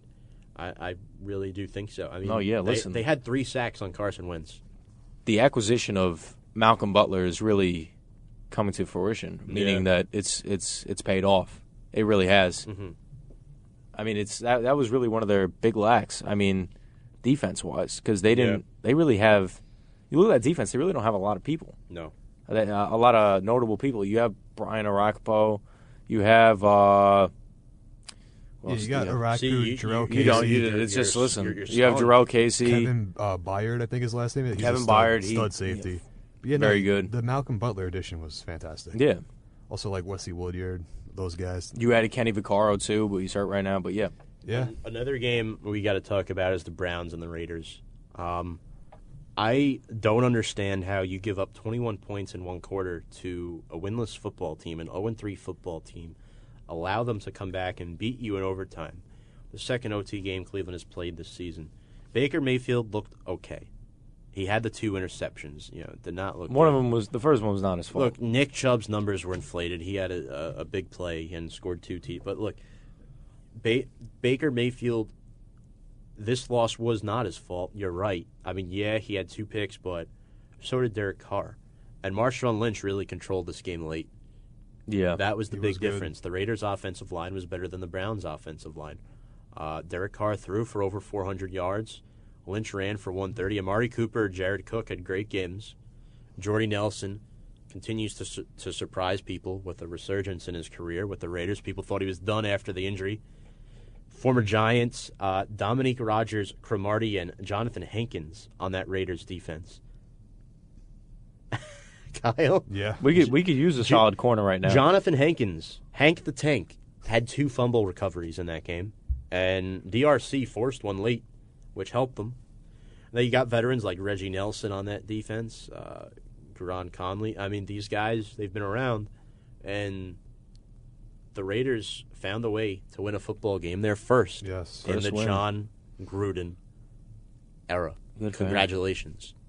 When I look at Cleveland, they find ways to lose games rather than win Bad them. teams. I mean, they should be 4-0. They're still They should be 4-0. They're still a bad team. Doesn't matter how many points they find ways to lose games.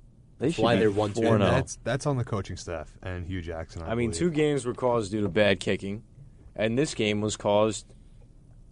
Well, they stink. They had an egregious penalty against them. Yeah, they beat the Jets. Quarter. That was true. Egregious. I forgot about Jets. that. Carlos Hyde got a first down, and for some reason, they said he didn't get there. But half his body was over the line. It was egregious. Bad teams find ways to lose games, and the Browns did it again. They've only won 1 out of their 4 games. Yeah, they've only lost 2 out of 4, but they're still 1-2-1 when they should be 3-0, 3-1, whatever. 4-0. 2-2. You think that, Kyle Russo? Moving forward, the Chargers beat the 49ers 29-27. First official game with C.J. Beathard back at quarterback. Beathard.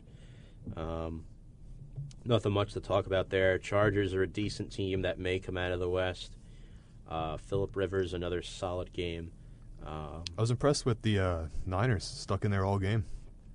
Yeah, I thought they were going to win it. Chargers are just 2-2. People forget that the 49ers, they lost Jimmy Garoppolo, but they held the Chargers to just 12 second-half points. That's great. Mm-hmm. Yeah. Well, another thing, too, they got Richard Sherman was not there on defense. And then when you want to talk about defense, too, Chargers, I mean, Joey Bosa. Yeah. He's not there. Nah, that's huge. That's you want to talk about huge? That really is big. I mean, Beathard almost threw for 300 yards. So, he hangs in there a little bit. Yeah, he's not the worst backup quarterback to get in there. So no. And look, Melvin Gordon is really beginning to become a dual threat. If he's not, I mean, he catches the ball like lightning, man. He's so tough. He's a stud. To guard. Another guy developing too. I mean, your guy George Kittle. I mean, he's great. He's fast too. He ran out that entire defense. I gotta find out his stat line for that game. Yeah, he definitely had an excellent game. 6 receptions, 125 yards, 1 touchdown. 82 yards. They couldn't catch him. Honestly, I'd rather start him weekly over Evan Ingram. Yeah. Oh, to a fantasy. Yeah. Oh, yeah. Yeah, we'll get to that in a couple minutes when we talk about the Giants. But yeah. Oh, absolutely. Are they doing good? Crickets. We'll get there. Ravens beat the Steelers. This is not a surprise because the Steelers are in turmoil right now, and I will repeat it again. They won't win the AFC North this year. I will agree. Yeah, that's no not. Shocker. It's a toss-up between the Bengals and the Ravens, 2 teams that are 3-1. And And the better teams, honestly, at this point. Kyle Russo just walked towards the wall as Dawes, Boston Dawes, just you got saw an that, right? infield hit. Yeah, whoever. No. playing Who second. did that? I want to. He picks up the ball. Is that Torres? He picks up the ball. No, that's not Torres. That's Voigt. Voigt, yeah. And he doesn't even throw the. He doesn't even look. There's no covering. As a first baseman, This is there's no review and covering. preview, folks. Look, no, not even turn around. Nothing. Oh, yeah, that's tough. All right, so the Ravens beat the Steelers, and my computer is having a little trouble loading here, but the Ravens just flat out played a better game. And J.A. Happ is done. And, right now, thinking about it, the Pittsburgh Steelers do not look good at all. I believe they're also 1-2-1. Yeah, they should. They should Yes. have no wins. I mean, really. I mean, you Yeah, look back to that you're Tampa game. I mean, Tampa made a couple Oh, costly. Yeah, and they almost blew Costly that game. errors, yeah. They did Look. everything they could to try to help Tampa win that Justin Tucker was the MVP of this game. game. As He was the usually only is. player who scored in the second half. He had 4 field goals. So, Stud. Yeah, yeah. Yeah. He really knows how to play. he knows how to play football. Yeah. I was impressed with John Brown and Willie Snead. They had nice games. Even Max Williams, he's really come on. He's kind of taking the lead as the number 1 tight end. James Conner did not get the ball enough. They did not rely on the run game. Without Le'Veon Bell, this Steelers team is much different, and you see it. It's showing results. But, a couple of guys that I like for Pittsburgh, Vance McDonald at tight end and Juju Smith-Schuster. Vance McDonald is definitely an upgrade from what they had with Heath Miller for years. He was a great player for Pittsburgh, but Vance McDonald is more of an athlete. And then Juju Smith-Schuster is an excellent number 2 wide receiver, a big upgrade over Martavis Bryant. Huge. Yep. He's a game changer. Yeah, and with the he other is. game changer they have on the other side of the field, wide receiver wise, I mean, it's good. It hasn't. Yeah. And Le'Veon, who will be coming back week 7. He will. Well, after week 7. Cause That it's is, the bye week. yeah, he's going to come back after the bye. So, yeah, that's definitely something to look out for. Chiefs beat the Broncos. Chiefs, the only undefeated team left in the AFC. They beat them 27-23. Broncos fall to 2-2. Case Keenum has been decent for them. But the real story here is Kansas City. Pat Mahomes has played like an MVP so far these first 4 weeks. Pat Mahomes has more completions with his left arm than he does interceptions.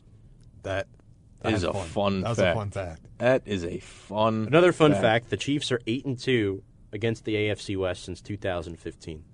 Wow. So right now it's really Pat Mahomes versus Everybody. Jared Goff for the MVP race right now because those two kids are phenomenal. They're the 2 future elite quarterbacks of this league right now if you think about it. Yeah. People 14. were calling bust on Jared Goff after his rookie seat, but like now, people think about it now.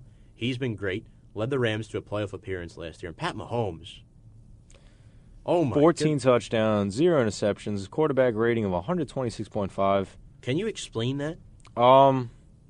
He had a great mentor.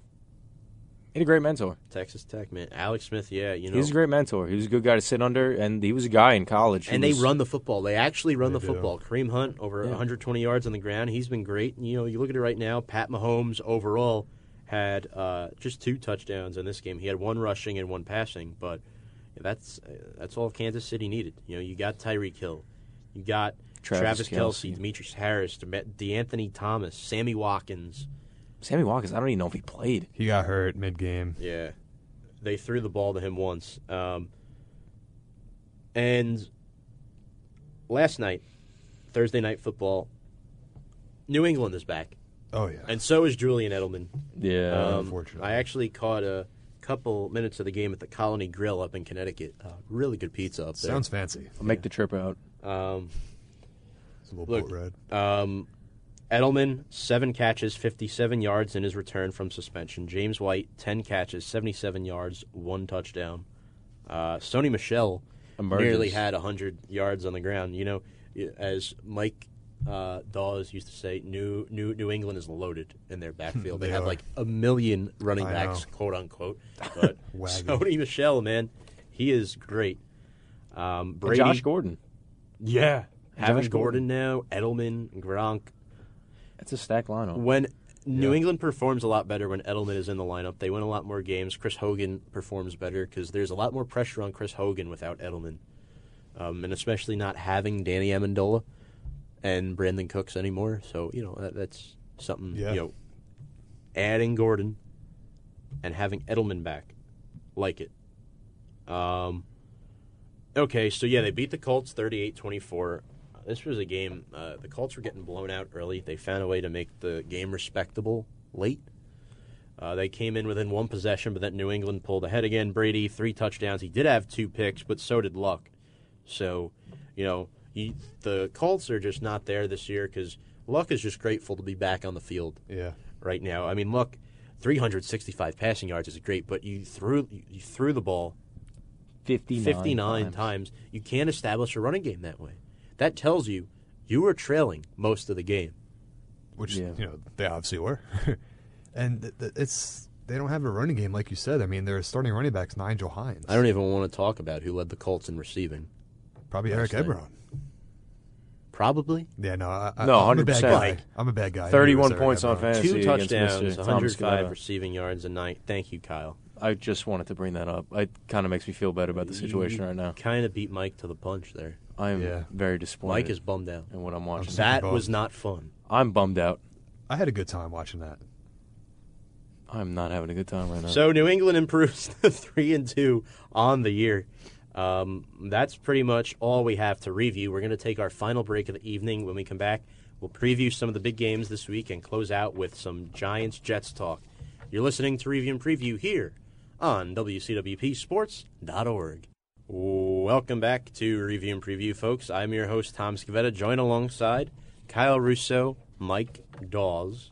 Let's get to some preview of NFL games quick. We have the Titans and the Bills this week. Josh Allen making his now 4th start as an NFL quarterback. So far, he's 1-2. This should be an easy win for Tennessee at Buffalo. They should improve to 4-1. Miami at the Bengals, 2 3-1 teams. Bengals are home. Better team. They do actually have just the 29th ranked defense in the league right now, but I think that'll change after this week. Bengals definitely favored there.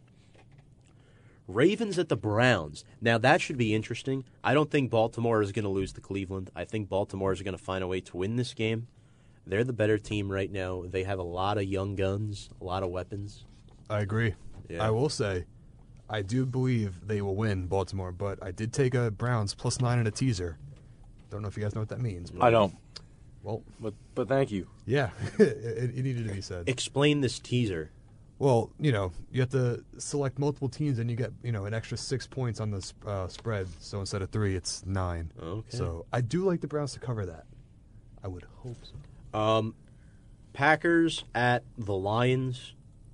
Look, Detroit is 1-3, and they're not 1-3 because they're bad. Their opponents have just been really tough. That's my personal way to look at it. But Rodgers in his career is 13-3 against Detroit, including that Monday night miracle where he threw the Hail Mary that I think Jeff Janis may have caught in the end zone for a touchdown. That was Thanksgiving. Randall Cobb. That was Thanksgiving. Was it actually Thanksgiving? That was Thanksgiving. Wow. I don't remember. Yeah, I think it was Thanksgiving 2 years ago. I got to go with Green Bay in this game. Even on the road, they're 2-1-1. I don't think Detroit's going to find a way. They don't stack up well against Rodgers. Well, this is the thing with Green Bay, Tom. I mean, Geronimo Allison, Devontae Adams, and Randall Cobb are all going to be out this week's game. So it's just, who does Rodgers throw the ball to? Mm-hmm. I mean, you got Jimmy Graham You're there, right. but Yeah, you're right. I mean, if he pulls this out, it just solidifies his greatness. But is Allison actually out? Yeah, I think he's out. Oh, really? I don't know if it's confirmed yet, but he has not been practicing throughout the week. He is still in concussion protocol. He's on the concussion, so he's not going to play. Yesterday. It's Friday night. He's still in the protocol. Yeah. He's not playing. He's not playing. Yeah, who does Rodgers have to throw to besides Jimmy Graham? I mean, Ty Montgomery? I was just saying Ty Jamal Montgomery. Adams, maybe use him out of the backfield. Jamal Williams, you mean? Also Aaron Jones in the backfield. I didn't know we were talking about the Jets, Kyle. Oh, we are not, Tom. The last meeting, though, the Lions won 35-11. That was last year. Was that Aaron Rodgers? Yeah, pretty sure. Yeah. All right, next game. The number 1 defense in the NFL against the number 1 offense in the NFL in terms of scoring. The Chiefs and the Jaguars in Arrowhead, Kansas City. Game of the week. Stacked up on the line. 1 o'clock start time. I'm looking forward to it. Let's go. This better be on local television. Blake Bortles just threw for nearly be. 400 yards on the Jets last week. He won't throw nearly as many this week, but let me tell you something. It's going to be a good game. Should be. The classic offense versus defense. I love it. Yeah, Jalen Ramsey running his mouth all week. I cannot wait for Tyreek Hill to just beat Jalen Ramsey on the line. And all he's got to do is run past him. Yeah. I mean, it's just Agreed. a statistical fact that he's faster than him. Yeah. Falcons at the Steelers. That should be interesting. Neither team is performing well. Pittsburgh is home. This is a chance for them to kind of get their season back on track.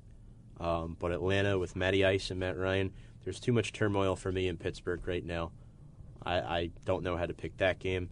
The Raiders at the Chargers, that should be fun to watch. A rematch of last year's NFC Championship game between the Vikings and the Eagles in Philly.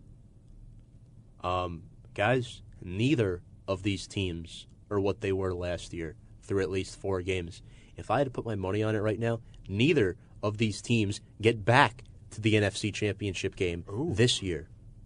I would take those odds because I wouldn't. They don't look good.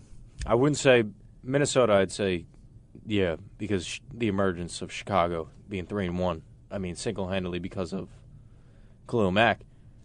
But Philadelphia. Remember, I mean, Mitch Trubisky did throw 6 touchdowns last week. Yeah, but Khalil Mack, man, Khalil Mack is just a god, man. I would have traded up anything for that guy. But Philadelphia will definitely. Would you really? This. Yeah, I would. I really would. I mean, now I have to look. This guy has a forced fumble in every single game. He has 2 picks. What is it? It's got to be like 7 sacks. Tell me now. you'd give up Olivier Vernon and Landon Collins for Khalil Mack. Yeah, I think I would. No, I would actually. so do that. I think I would. Okay. I really do. I respect it. I really do. I was going to say like Beckham or something. I'd be like, all right, yeah, I thought you were can't going to do say something like that. I'm like, God, you can't do that. But. Yeah. Okay. So, yeah, this should be an interesting game between the Vikings and the Eagles. The Eagles are home. I see the Eagles winning this game. Minnesota's on the road. They don't really perform well on the road. I'm going to give the Eagles the upper hand. You got the Rams at the Seahawks. Man, I mean, the Rams are on the road. Seattle, the 12th man and all. Like, if the Rams lose a game, this is probably the one that they lose. But in Division 2. This is Aaron Donald and Ndamukong Suh against the Seahawks offensive line here. Come on. This should be an easy, no-brainer type of win. Unless one of them gets themselves thrown out of the game, the Rams should easily beat Seattle. This might be a low-scoring game, though. No. You don't think I so? think it might. You don't think so? Earl Thomas going down. Seattle's at home. But Earl Thomas going down. In the case of a low-scoring game, I think it will hit the under because is Seattle going to score enough to make it a high-scoring game? Right. Well, Rams will cover that spread for you single-handedly. Good point. I mean, They might. listen, they torched the Vikings defense. Why not Seattle, who's completely ruined? The Battle of Texas between the Cowboys and the Texans in Houston. I got Houston this week because Houston getting their first win. They're 1-3, and I see Houston going 2-3. I don't see Dallas performing well at all on the road this season. These are 2 completely different ball clubs. The only way Dallas can win this game is if they keep Deshaun Watson off the field. And the Texans, I think, are going to come out victorious because I think they just have better weapons offensively and defensively all around. I agree with that completely. I'm going to go. Oh, it sickens me. I'm going to go with Dallas here. What? What earth are you on? I mean, Houston is. I'm on planet Earth. Planet Earth. I'm Good getting old so many Reliant. texts right now about this Boston game. But anyway, back to Dallas. Who's winning? I'm sorry. I'm I'm picking Dallas. Just the fact that somebody in That the went over his head. Yeah, somebody in the NFL. Somebody in the NFL finally has a worse offensive line than the New York Giants, and that would be the Houston Texans. Deshaun Watson has been the most sacked quarterback this year so far. Marcus Lawrence leads the league in sacks with 5.5, so he should have a field day. I mean, I'll take Houston minus 3.5. I just think at home they're better. And then the last game we're going to preview, the Redskins at the Saints. I don't see this going well for the Redskins going into the Superdome. I don't see it happening. The Saints should win, but the Redskins have been impressive. What are they? They have. They had a bye last week, so I believe they're 2-1. Yes, they are 2-1. And Alex Smith, Chris Thompson, that combination has been really good. Yeah. Ryan Kerrigan on defense has been solid. they have some guys. Vigil. No, I'm sorry. And Adrian Vigil's Peterson now on Cincinnati, but AP's been good. Adrian Peterson can still play. Still play. Well, the Redskins have a good offensive line because they took do. a guy in the draft the Giants should have taken a couple of years back, and Brandon Scherf. Oh, he's so good. Remember that? And plus with Trent What Williams, draft was it's it? a good line. I think that was the year after Flowers. Shucks. That's when they took. Maybe Apple. yeah. No. That's when they took Apple. I don't think he was in that same draft. And if he Brandon was, he Scherf. was. We're gonna look it up right now. I don't think he was in that same draft. He was not in that You same think draft. Scherf and Flowers were in the same draft? I feel like they might have been because they. Oh, yeah, you mean Scherf? no, you're right. Scherf and Flowers were in the same draft. Yeah. Also, I don't. But he was I don't drafted hate the ahead of him, I Redskins think. at New Orleans. Was he drafted He was ahead of Flowers? 5 picks ahead Yeah. of Flowers. Yeah. That's what I'm. Didn't get the opportunity. Well, but he was very prestige, 6'5", 315. He's a 2-time Pro Bowler already. So you talk about the difference in production. He has 2-time Pro Bowler compared to a 2-time toilet bowler. So. Oh, that's a good one. Yeah, because Eric Flowers is not good. Also, I don't hate the Redskins in New Orleans. I expect a lot of points. I'm taking the over against, Breeze will get back on track. My big account says I shouldn't do it, but I will. Speaking of Houston, now that we're through our preview of games, we'll get to our lock and one upset in just a moment. But Houston wide receiver Coutee, the most receptions by a receiver in his debut since 1970. Did I pronounce that right? I think it's Chris. Is it Chris Coutee? Chris Coutee. Yeah. Yeah. So 11 catches. Good for him. I think Calvin. I think it was Anquan Bolden who held that. Yeah. record.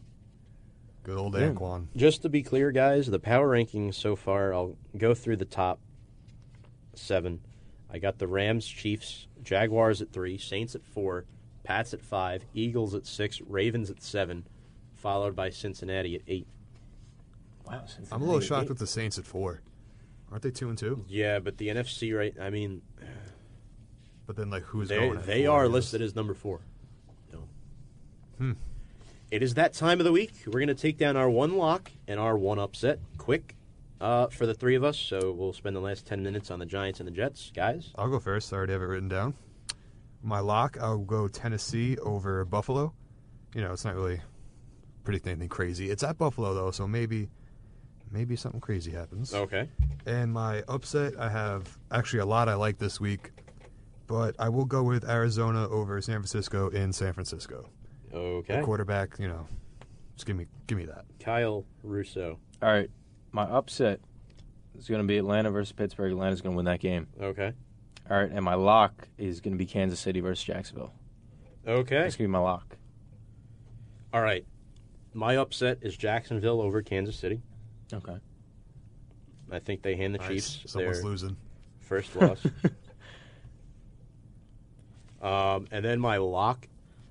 This is this is definitely not easy. I definitely picked the harder one first.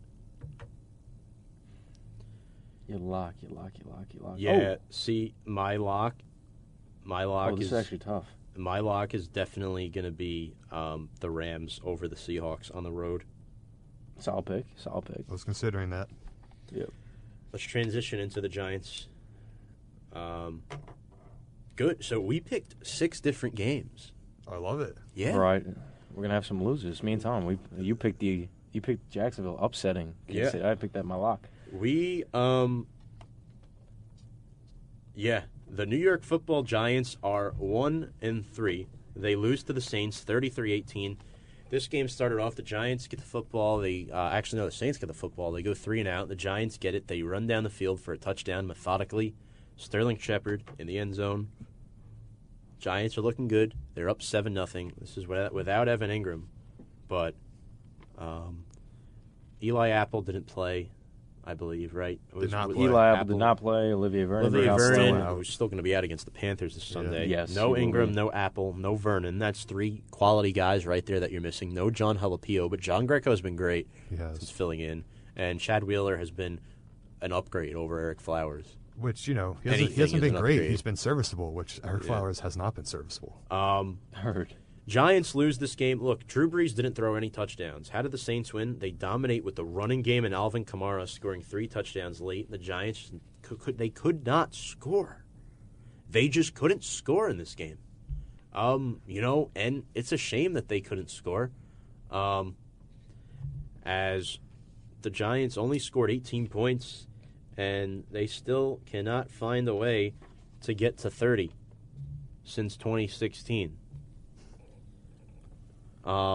And then that's something to definitely think about moving forward, what they're going to do against Carolina this weekend. A much better defense than the Saints on the road. Yes. Look, I don't see the Giants winning this game either. 7.5-point underdogs. I mean, dogs. It's going to be a tough, yeah. Let's stop being optimistic. Let's start being realistic. We suck. We suck. Ooh, the suck. I mean, we are just so. I mean, if we had more time, I'd be going on a rant. But we got 10 minutes, ladies and gentlemen. We are awful. There is no other word to describe how bad we are as a team in total. And nobody's even pointing this out. But Dave Gettleman, one of the main moves that I questioned him on was, why would you bring in Mike Shula, whose offense consisted at Carolina of Cam Newton just running the football? The year they went to the Super Bowl, Greg Olsen was hurt basically the entire season, and Kelvin Benjamin tore his ACL in the training camp. I'm going to be completely honest. I think Dave Gettleman is a little biased.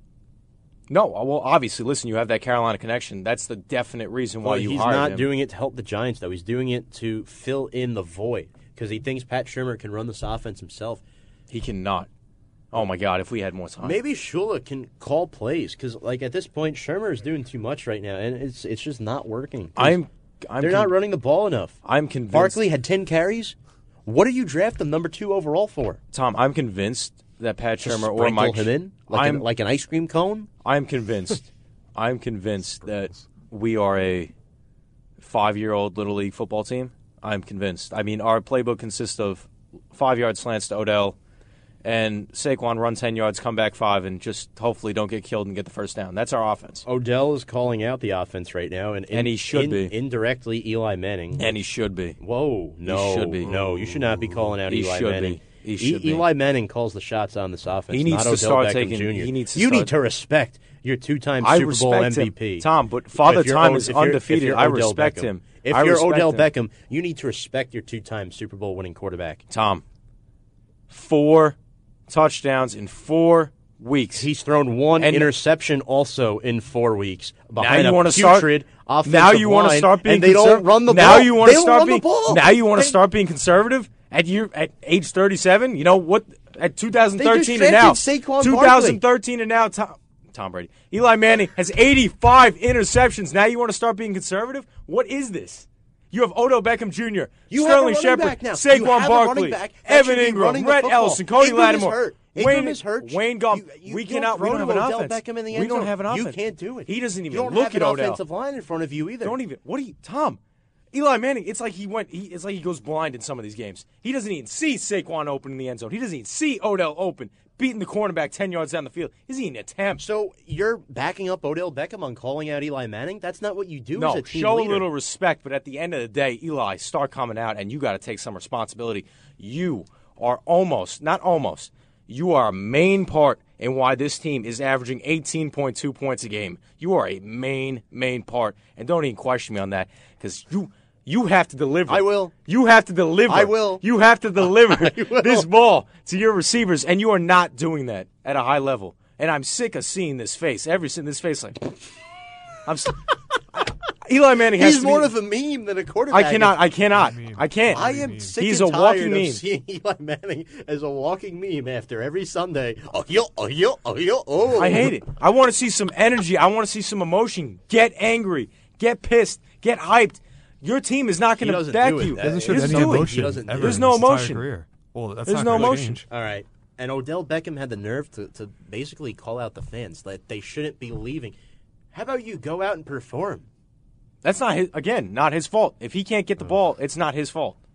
If he's open and nobody's throwing him the ball and connecting, that is not his fault. 7 catches, 60 yards, still no touchdowns. Majority of his catches came in garbage time. Tom. What Drew a garbage Brees. player, am I right, guys? Drew Brees, 217 yards, no passing touchdowns. When's the last time Drew Brees had a game like that? I don't recall. This defense is phenomenal. James Betcher, phenomenal. Without Olivier Vernon and Eli Apple, phenomenal.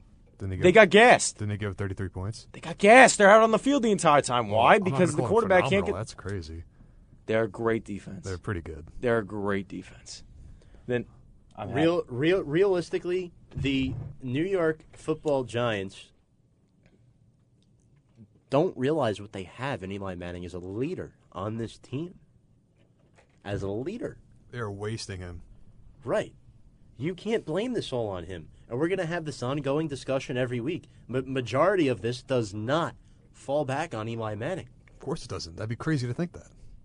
Not all of it. I'd say all. Of course, the offensive line, no doubt about it. But they have upgraded every single position on this line, even the right tackle. Okay, listen, with these weapons, you have a serviceable Hernandez offensive line. Right now is not an upgrade yet from Justin Pugh. At least Will Hernandez could stay on the field. John Greco is not an upgrade. From At Weston least John Richburg. Greco could stay on the field. That's pretty cool. Neither of those guys can. And Nate Solder is 10 times better than Eric Patrick Flowers. Omane is barely an upgrade from John Jerry. That is a mean comment, Tom. That is and no doubt about it. Chad Wheeler is 10 times better than Right Bobby now. Hart. Right He's now. 10 times better than Bobby Hart. This offensive line is way better. I than last guess year. you're going an L for this week, right? Oh, major L. Cam Newton's gonna have a field Some day. good sports. You know, we're getting fired up tonight. This is I what am. we need. I am need more of this angry. The banter. Yankees are down 5-0. I'm watching this game. I'm getting mad. I almost threw my hat 5-0? across the room. It's 5-0. It's 5-0. I missed something. Remember that one show Kyle was talking to the wall? I was Yeah. really. He was I was staring at the wall as he was talking. I was- How I do was you in- support this Mets franchise? I'm like, I don't know. But we got 4 minutes left. Let's spend it on the Jets. Are we all picking a Giants loss? Yes. Big L. Okay. I would consider taking them with the points in a spread because I expect a low-scoring game. Big L. 23-17 Carolina. Oh, I love that score. Um, I'll go 24-17. yeah. Going 30-10. He's so angry. All right. Yeah, he's way off. Anyway, the Jets. Way off. Oh, The come Jets on now. lose to the Jaguars 31-12. They trailed 16-0 at halftime. Sam Darnold completed 50% of his passes, a $167 yards and a TD. But the real storyline here is Blake Bortles. How do you give up nearly 400 passing yards to Blake Bortles? I'll tell you how. If you're a Jets defense. Oh, I'll tell you how. Everybody was wide open. They had one of the worst coverage games I've ever seen them as a Jet fan. I mean, D.D. Westbrook ran the same shallow cross all game. And Todd Bowles, I love him. Yeah. Not known for his adjustments, and he certainly didn't start in this game because everyone was wide open. Yeah. And it was very. They don't upsetting. even have any receivers though. They don't. I know. I mean, to be D.D. wide open is Westbrook like and Dante Moncrief each get over 100 receiving yards. it's not like we were talking about the Rams last week, In a Mike, where you're perfect like the world- Rams are open all the time. In a I mean, they got good players. In They a got perfect good weapons. world, that happens once every 5 years. Yeah, and the Moncrief play, he just beat his guy. But the D.D. Westbrook, he was just running free in the middle. I Yeah. couldn't understand. How do you not make an adjustment? I really don't understand. But Jet fans going crazy screaming at Todd Bowles for punting or whatever. I don't care about that. They were down 2 scores at their own 30, so whatever about that. It's just the adjustments. He doesn't make them. Yeah, he and really he doesn't. needs to start, or he's unfortunately going to lose his job unless he does something. Look, you're talking about ways to fix the Giants. Run the football more. Get the ball in the end zone to Odell, who still does not have a touchdown through 4 weeks. But with the Jets, it's more right now as you have a young rookie quarterback. Your defense is not doing the job that they should be. It's not. And you can't expect Darnold to be this leader in Week 4 of his rookie campaign. You can't expect him to be that good yet. So this is a team that's still developing, and they're suffering from that right now with a 1-3 record. And the Jets, they play the Broncos this week, right? Yes, at home. Somehow they are the favorites. I don't understand. The Jets how are that playing the happens. Broncos at home, the 2-2 Broncos, who have not looked bad this They season. haven't. They surprised a lot of people with the win over Seattle. Yes, and in they week were 1. they were Yeah. a good late couple passes away from beating the Chiefs. Yeah, and another thing, too, to add on to the Jets' defensive woes, their defensive coordinator, Casey Rogers, dealing with a serious illness. It's not good. Talk about that a little bit, Mike. I'm not sure in detail what happened, but it's not good. He does call all the plays and stuff, so hopefully he's okay. Obviously, hopefully he is okay. but we'll see what happens with the play calling now. Is this the week that Sam Darnold gets unleashed? Because I know we keep on talking about the holdback, and Yeah. he's a rookie, but they're not allowing him I think to they throw should for this like week more than 'cause, 20 yards on a consistent yeah, basis. You're at home 3 straight weeks. I mean, you got next week the Colts defense is nothing to shout about either. And Denver has no Go corners. crazy. Exactly. I mean, exactly. All you got Yeah. to do is avoid Chris Harris. That's it. Yeah. I mean, I don't know. it's categorized as a serious illness for Rogers. It's not Yeah, classified. that's not He's good. not really revealing to people exactly what it is. But I'm gonna go ahead and I'm gonna pick. I like Good that Lord. answer. That's a good answer. Mike, who are you going to pick in this game? I will go. Let the Jet fan go first. I will pick the Jets, but 24-23. This thing is wire shut. Maybe they get a Jason Myers field goal to save them. I don't know. I'm going to say the Jets defense is not extra motivated, but extra hype, especially with the recent diagnosis of Rodgers, and they're going to get extra hyped, and they're going to want to show what they got in the tank. And Case Keenum, he's just not been that great. There's nothing really to speak of. I mean, he's just doing okay. He's just he's being a serviceable quarterback. Very serviceable, yep. So yeah, I'm going to pick the Jets this week. I'm going to go. That's not going to be score. They're going to be. Let me go 17-10. I got 2014 Jets. Ooh, okay. They're going to improve to 2-3. Nice.